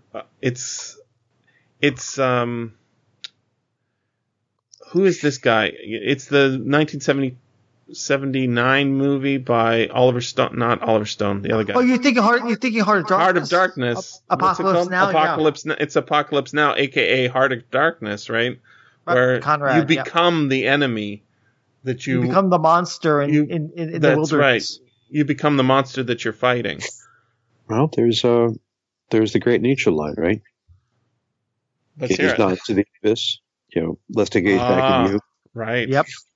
And this really is an abyss. Right. Don't spend your days and nights in the abyss, lest you spend all your days and nights in the abyss. But that's what he's doing. He admits that one day he's never going to get to see the sun again because he's down there forever. What is their heads? Are they shaped like dogs? Are they ghouls? Like Pickman's model? Yeah, Pickman's model ghouls. I mean, is that explicitly what it is, Mr. Jim Moon, do you think? Well, that's what Barbour's hinting at, and I think he very clearly tips his hat to Lovecraft by mentioning, Lovecraft and Lovecraft stories. He doesn't spell out Pickman's model, but it actually does tie to two different Lovecraft stories at least. I always took it this is Lovecraft's Pickman's model is the fictionalized version, and Barbour's narrator is giving us the truth about this strange, being sort of part simian, part canine, and sort of seen with the big mole-like claws for tunneling. But he has the line which some people have seen as being very throwaway about being stuck down here in this Nyarlathotep darkness, and that's a tip of the hat to another Lovecraft story, The Rats in the Walls. Mm-hmm. Another story of degeneration and cannibalism and delving deeper and deeper into the earth. Yeah. But that specifically goes to the line in The Rats in the Walls that comes sort of quite near the end, where it's it was the eldritch scurrying of those fiend-born rats, always questing for new horrors and determined to lead me on, even unto those grinning cannon caverns of the earth's center, where Nyarlathotep, the mad faceless god, howls blindly to the piping of two amorphous idiot flute players. Right. And it's a reference that throws a lot of people, because we think of Nyarlathotep in his more genial, shall we say, incarnations as like the Dark Pharaoh in the Dream Quest of Unknown Kadath, or the Black Man in Dreams of the Witch House, and people often forget this strange earlier incarnation Lovecraft gives us in The Rats in the Walls, where he seems to be a god, a demon god in the center of the earth, and this is something that August Derleth picked up on with his very unpopular elemental system of the Great Old Ones, and a lot of people are puzzled. Why on earth? Yes, Cthulhu water. I get that. Iquatha, god of the air, okay, with Wendigo, got it. All right, you invented Cthulhu, the fire god, but why on earth is Nyarlathotep the earth god? And it's The Rats in the Walls, it's the reference there. The story I was thinking of, maybe influenced by that 2000 or 1990 adaptation where it has that great twist ending. He's going to feed the sub narrator to his wife. Is actually the facts in the case of Arthur German and his family, aka the White Ape, by Lovecraft, which I think is hilarious. It's the story of a man who discovers that one of his ancestors was a white ape from Africa, maybe his grandmother, and he finds this out by receiving the box in the mail of her corpse. And it's like, oh, it's a family resemblance, and that explains why people thought my features were so strange. And then we learn all this after having read the note of a man who's lit himself on fire, poured oil all over himself, and lit himself on fire in the yard. There's a above ground symmetry to the. It's interesting because this is the two different directions, right? In Pickman's model, obviously referenced, maybe spawning a lot of this. The Pickman character is he turning ghoul because of his time spent with the ghouls, or is he a ghoul because of his ancestry? The theory posed in Far Below is that it's all our ancestry, right? That the more time you spend down there, you just turn. It's not the air. It's not the It's not the family, which is what Lovecraft is getting at. Right, right. It's like Innsmouth. I mean, but here it's very the Greek, species. right? Yeah, It's a very Greek sort of thing. This is more biblical, I think, in that we can degenerate and very World War I-y too, where we're going to fight for freedom, and it just degenerates into everyone's a monster. We're all the monsters, right? Well, you've got the huge, shining achievement of European civilization by 1914, this acme of human progress, right? Which then tears itself to bits. The idea of progress really gets torn down, and so you have that. But I think the distinction is with Lovecraft is very important, because for Lovecraft you have that maybe national or familial genealogy. Yep. I mean, Mr. Jim Moon, to mention this about Rats on the Walls is a perfect example, because it is the family, right? The family, it's the family business. In fact, there's a great line about is it Plump Captain Norris? Yes, right. That the victims go back as well, But those are very narrow genealogies. But for Barbour, it's ontological, or at least it's the species where humanity can go down. I mean, I think this is the Morlock connection. Mm-hmm. I mean, for Wells, industrialism and class conflict could lead us to speciate, according to proletariat and capital. But for Barbour, I mean, the whole to be human is to face this possibility of staring into the abyss and then becoming a ghoul. I mean, that's in some ways very scientific to think about, and not so much. I mean, at worst for Lovecraft, it's racism, but for here, it's very different. Have you guys mentioned the hidden race subgenre yet?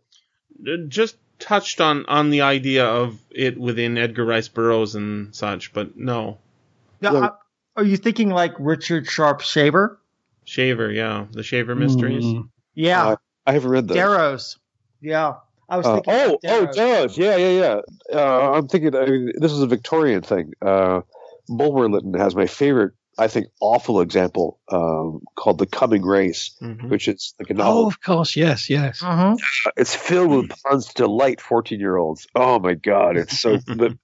But there are tons of these where you dig down to the earth and you find a hidden species, or you find them under a mountain or somewhere buried in Africa. So this is Burroughs did this, Doyle did this. What's her name? I'm blanking her name. I'm sorry. Who did Herland? Gilman Perkins. Yeah. Another example of the hidden race. But so this is the hidden race under New York. But the grim joke is that it turns us into them. Right. So rather than our being able to conquer them or learn from them, they colonize us, and they teach us a new way of being, which is bad. I mean, I can see why the story had a lot of resonance. Another Lovecraft story that totally fits with this, maybe people didn't know it at the time, is The Mound. Which is supposedly by Zelia Bishop, but it sounds like her contribution was 2 sentences. The plot synopsis being, there is an Indian mound near here which is haunted by a headless ghost. Sometimes it is a woman. Go! Right, and Lovecraft writes a massive novelette that basically has nothing to do with that. It's not one of my favorite stories by Lovecraft, but it is a whole world down there. This is, it's interesting. Far Below, we actually never leave that room with the control panel, right? It's all talked about, and we get the history, but we never leave that room. And that makes it, a difficult adaptation for a film. So I think you have to be rather loose with it. If you look at the Mound, it's kind of the same way. It's all like a document found near the entrance, right? And yet it's a massive narrative of what is a Spanish conquistador who's gone down into this underworld and basically lived amongst these people and seen their moral difference and cultural difference, and it's an inverted, high-tech, monstrous civilization. The sense that we get in Far Below is that they're just monsters, right? That they have no civilization, right? But that's also getting it from the guy who's basically his job is not to exterminate but to completely suppress, and yet he finds himself becoming intrigued at the process, right? He doesn't want to go up to the surface and try and get a tan or anything. He's trying to see, let's see where it goes. Right? Yeah. And that I think is pretty cool, and it takes somebody other than Lovecraft. Although maybe the Mound is the proof against it, but it takes somebody other than Lovecraft to explore it in a different way. It is sort of takes on a less genetic and more philosophical aspect when I just love how the economy of this works, right? One of the things I don't know if you guys mentioned or not mentioned, saw early on is the description of how the funding came about. So one of the mayors mentioned is named Walker. Yes. And Walker lost his job over this, we're told. But if you actually look into the history of Walker, he didn't lose his job over this. He lost his job over corruption, money going to to his pockets. It's Tammany Hall, and a whole lot of very negative shenanigans, including a scandal in which the police were running a prostitution ring. Yeah. Running a prostitution ring, and one of the witnesses against them ended up strangled, found in the park. Right? These things happen. Yeah, and then he retires after. I think Roosevelt basically says, "I'm coming after you." He says, "Okay, I'll retire," and then he goes to Europe for a vacation with one of his Ziegfeld girls. It's like those are the facts for the public, and this story has this, no, we're an efficient organization. We're all the things that you say, or you might be worried about the fact that a corporal down here gets paid like an inspector up there. And yeah, we're part of the police force, but not really. We wear the uniforms, but we're an army, right? There's an amazing sort of sense of this is the kind of power fantasy that a kid, has when they're reading about cryptozoology. You're a kid and you find out about Bigfoot, and your friends don't know about Bigfoot yet. It's like, well, see, that's the kind of conspiracy theory that. The CIA knows everything that's going on, and they're doing it for our safety, right? The reason we're spending so much money on the police budget is it's for our own safety. You don't understand. You're not one of us. But if we showed you what was in the menagerie down here, you'd understand. Yeah. You'd understand, right? You'd give us carte blanche. That's right. Exactly. That goes right to what's that movie with Jack Nicholson where you can't handle the truth, right? He's got this A Few Good Men, yes. A Few Good Men, right? So he's making this very impassioned argument, and then I'm realizing, well, actually, he's the bad guy, but I don't think a lot of people take when you walk away from that movie, you just think, oh, that was a very impassioned acting scene. But the whole point is he's the bad guy, right? He's covering up a lot of horrible shit, and whoever the actor is who's playing against him, it's Tom Cruise, isn't it? Tom right? Cruise. he can't hold a candle acting wise to the Jack Nicholson passion, and so we just forget about the fact that his corruption and budget overruns and sexism and all that stuff are they're actually bad. I don't think I think if you look at this story in the cold light of day, or the warm light of day, perhaps upstairs, right, not far below, you would say, well, look, if this is seriously a problem, why don't we just film it? And then everybody will be like, wow, that's scary down there, and we'll take precautions, because we do that with aircraft, right? We take precautions. Well, there's some things that your men are just not meant to know. And if you knew that the deepness that was rotting at the core of the earth, right, you would go mad too. So it has to be shut away and dealt with in this haphazard fashion, because that's what's best for the world.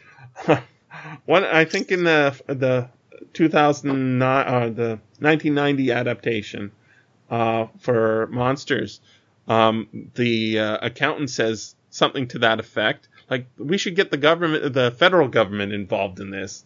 And that's when the NYPD says, no. This is my army, right? It's like, so you get the classic American cop story. Yeah. Whose jurisdiction? Yep. Absolutely. And the corruption, I was just going through my movie collection yesterday, and I found one of these movies about, New York City police corruption. It's not Serpico, but it was called a really, really good one called The Prince of the City with Treat Williams. Oh, yeah. Terrific film. Sidney Lumet tackling, what Sidney Lumet is really good at. And this story is kind of the opposite of that, right? It's like, let's not sweep things under the rug and not show it. It's like, let's expose it to the cold light of day. Let's make sure that sunlight is the disinfectant. So ultimately, I am not happy with the morality of Far Below, but it's so fun. Well, isn't this the principle of the war on terror as well? Exactly, right? Exactly. You have we'll keep things secret. I mean, this is what the NSA said. That's right. We're here to protect you from the ghouls or Muslims or enemy of the day. I'd also link this to another great Lovecraft story, which is Mountains of Madness. Because remember the character at the end who is running away from the Shoggoth, who starts chanting the name of Boston subway stations? And because there's a comparison of the Shoggoth hurtling through the tunnels in the city, and it's like a subway. And so the other guy, before he loses his mind completely, is just chanting out all the stations on the tube. and so in this story, that becomes more sinister. And we get that several times. 49th Street, 52nd Street, 58th Street, 60th Street. Mm-hmm. And the other Lovecraft link is, it reminds me again of a lot of weird fiction writers like Bram Stoker, is bringing in as much high tech as possible. So we've got searchlights, we've got microphones, and microphones. This is a big deal. That's very, very nasty technology. We've got telephones. We've got all kinds of high tech. So it's like the great classic little Lovecraft story, the Statement of Randolph Carter, which is the scariest story about telephone ever written. Right? And so a lot of this is by phones.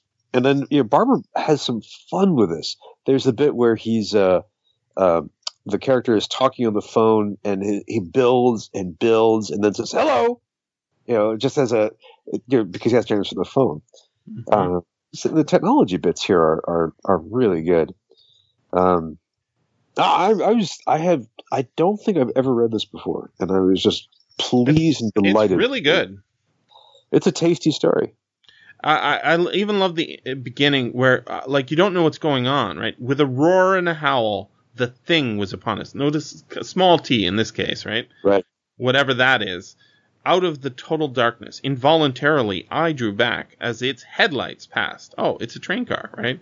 It's not that bad. Passed, and every object in the little room rattled from the reverberations. Right? So it could be the thing of the monsters in the picture right above it. Right. We don't know what it is. And it is sort of overwhelming coming at you out of the darkness like that. It's so this guy didn't write that much. There's like 5 or 6 stories total. This is the only one I've ever heard of. But I'm going to look into more of his stuff because apparently Lovecraft wrote to him, or he wrote to Lovecraft. And this shows up in Supernatural Horror, doesn't it? Does it? Oh, I'd be interested to see that. I could be wrong. Oh no, it can't be because this is after Supernatural Horror. He's dead by 39. Yeah. He's explicitly called out. He says, one of them, a great student of the subject, had almost as much data on them, capital T, from his reading as I'd gleaned from my years of study down here. Oh yes, I learned a lot from Lovecraft, and he got a lot from me too. Freaky, and he has Neural Thotep name checked earlier too. Mm-hmm. Can I mention one more thing before we go? Sure. One more link. I'm a huge fan of classic radio, and I say this in the presence of the great voice here of Jim Moon. But there's one classic radio creepy story that really echoes this. Do you guys know Quiet Please?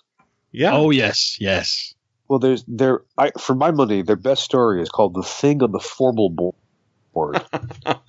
Yeah, I think I've heard of this one. Oh yes, yes. It's about a horror on a oil drilling, right? And they just keep digging deeper and deeper and deeper, and then they find. Well, I don't want to spoil it for you, but you have to listen to it because the script is available online. It's a good script, but the sounds totally make. I mean, obviously it's a radio play, but this is unusually attenuated. So definitely listen to this late at night, in the dark, preferably in the basement, because I think I haven't seen the one you talked about, the monsters version. Mm-hmm. It may be tipping its hat in the direction of this story from what you've said. Sounds but good. But it has that industrial technology. You know, we're for science and for civilization, we're digging more and more deeply into the earth, and that's a good thing, and we should do that until we find something wrong. Mm-hmm. Here, I'll put this up on Twitter because it's a nifty story. Well, you have that idea in a lot of these stories of it's not just people digging down; it's the fact that when they dig down deep enough, they meet things that are digging up. Yeah. There's a great Doctor Who episode. There's a lot of old classic Doctor Who episodes that are great, but from I think it was John Pertwee era, where they dig down too deep into the earth to tap into geothermal energy, right? Oh yeah, that's Inferno. Inferno, and things do not go well. Things do not go well. He winds up in a parallel world where things are going even worse. Yeah. Yep. Where is that? Is that pre Star Trek mirror universe, or maybe it must be after? Where what's the Brigadier has an eye patch, right? Yeah, Inferno's like 1970, so yeah, it's after the mirror episode of Star Trek. But yeah, they're clearly borrowing from that. It's like, let's have Spock's evil versions. It's like the Brigadier with an eye patch is to Spock's beard. Right? Yep. And just it's no longer United Nations organization. It's a basically Nazi organization or something like that. Yeah, it's an imperial empire, and later on they had a Enterprise episode where they basically show the Enterprise in that universe and how it first interacted with ours from the other side of them messing with stuff. So you have evil Captain Archer and everyone else. It's like, oh my god. Yeah, good. That was fun. The actors are clearly having a blast with that one. Oh yeah. Also with Inferno, though, in our universe, what happens when they drill down towards the Earth's core, they hit a huge pocket of green gas, which causes people who inhale it to start degenerating into feral ape. That's right. Yeah. That's what I was pointing to before we got before the side direction with the wonderfulness that is old John Pertwee Doctor Who. I'm pretty sure that's John Pertwee, right? Yeah, it's definitely Pertwee. What I love so much about Pertwee is it was so environmentally interested back in the days when nobody else was interested. He's got, I think there was one called The Green Death. Green Death, yeah. Right. Another mining horror story. Yeah, a lot of stuff like, just what's going to happen. Maybe there was one with fungus as well. I can't remember. There was a lot of them that. There's also the Silurians, where they're digging down to build an underground nuclear power station and awake a race of alien. That's right. Reptiles have been asleep since the dawn of time, which has Lovecraftian elements to it. Which brings us all the way back to Chud. Yes. Yeah. Right?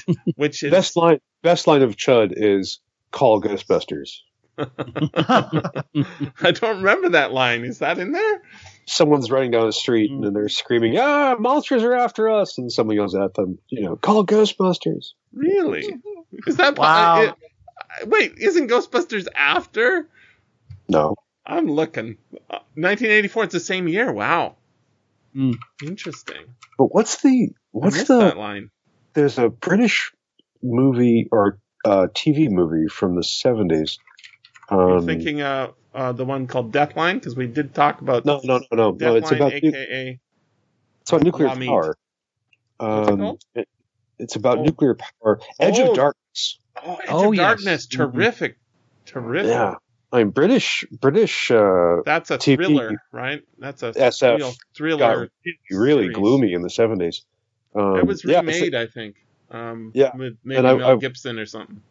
Yeah, and I won't watch it, but a key point is that they build the nuclear power plant underground, and the center of the story is going deeper and deeper into caves, and it's a madness story too, right? Yeah, it's partly caused by nukes as people get more and more unstable, much like isotopes. Mm-hmm. But we never really lose that fear, I think, of going more deeply around and finding stuff. Somebody, when I pointed out that H.G. Wells was the inventor of Chuds, somebody pointed out that on Twitter that actually it was Homer with the one-eyed monster, right, the Cyclops. But I said, he only sleeps underground. When we meet him, he's actually he's coming into his house. He's like just a regular farmer. He lives in a cave. But it all is sort of connected with I think in one of these stories, maybe it's in Descent or something, they talk about them being Neanderthals or something like that. That we've driven them underground completely in our takeover of the surface of the earth. But it is very, I think the reason this story works even for people like Clive Barker, who never heard of Lovecraft at the time, is that it's something deep in our psychology, and it'll start spreading spontaneously, whether you had a germ of it from somewhere else or not. Just so you know, I'm speaking to you from my office, which is in the basement of my house. And the niter, it grows. No, I have machines that take care of the niter. But,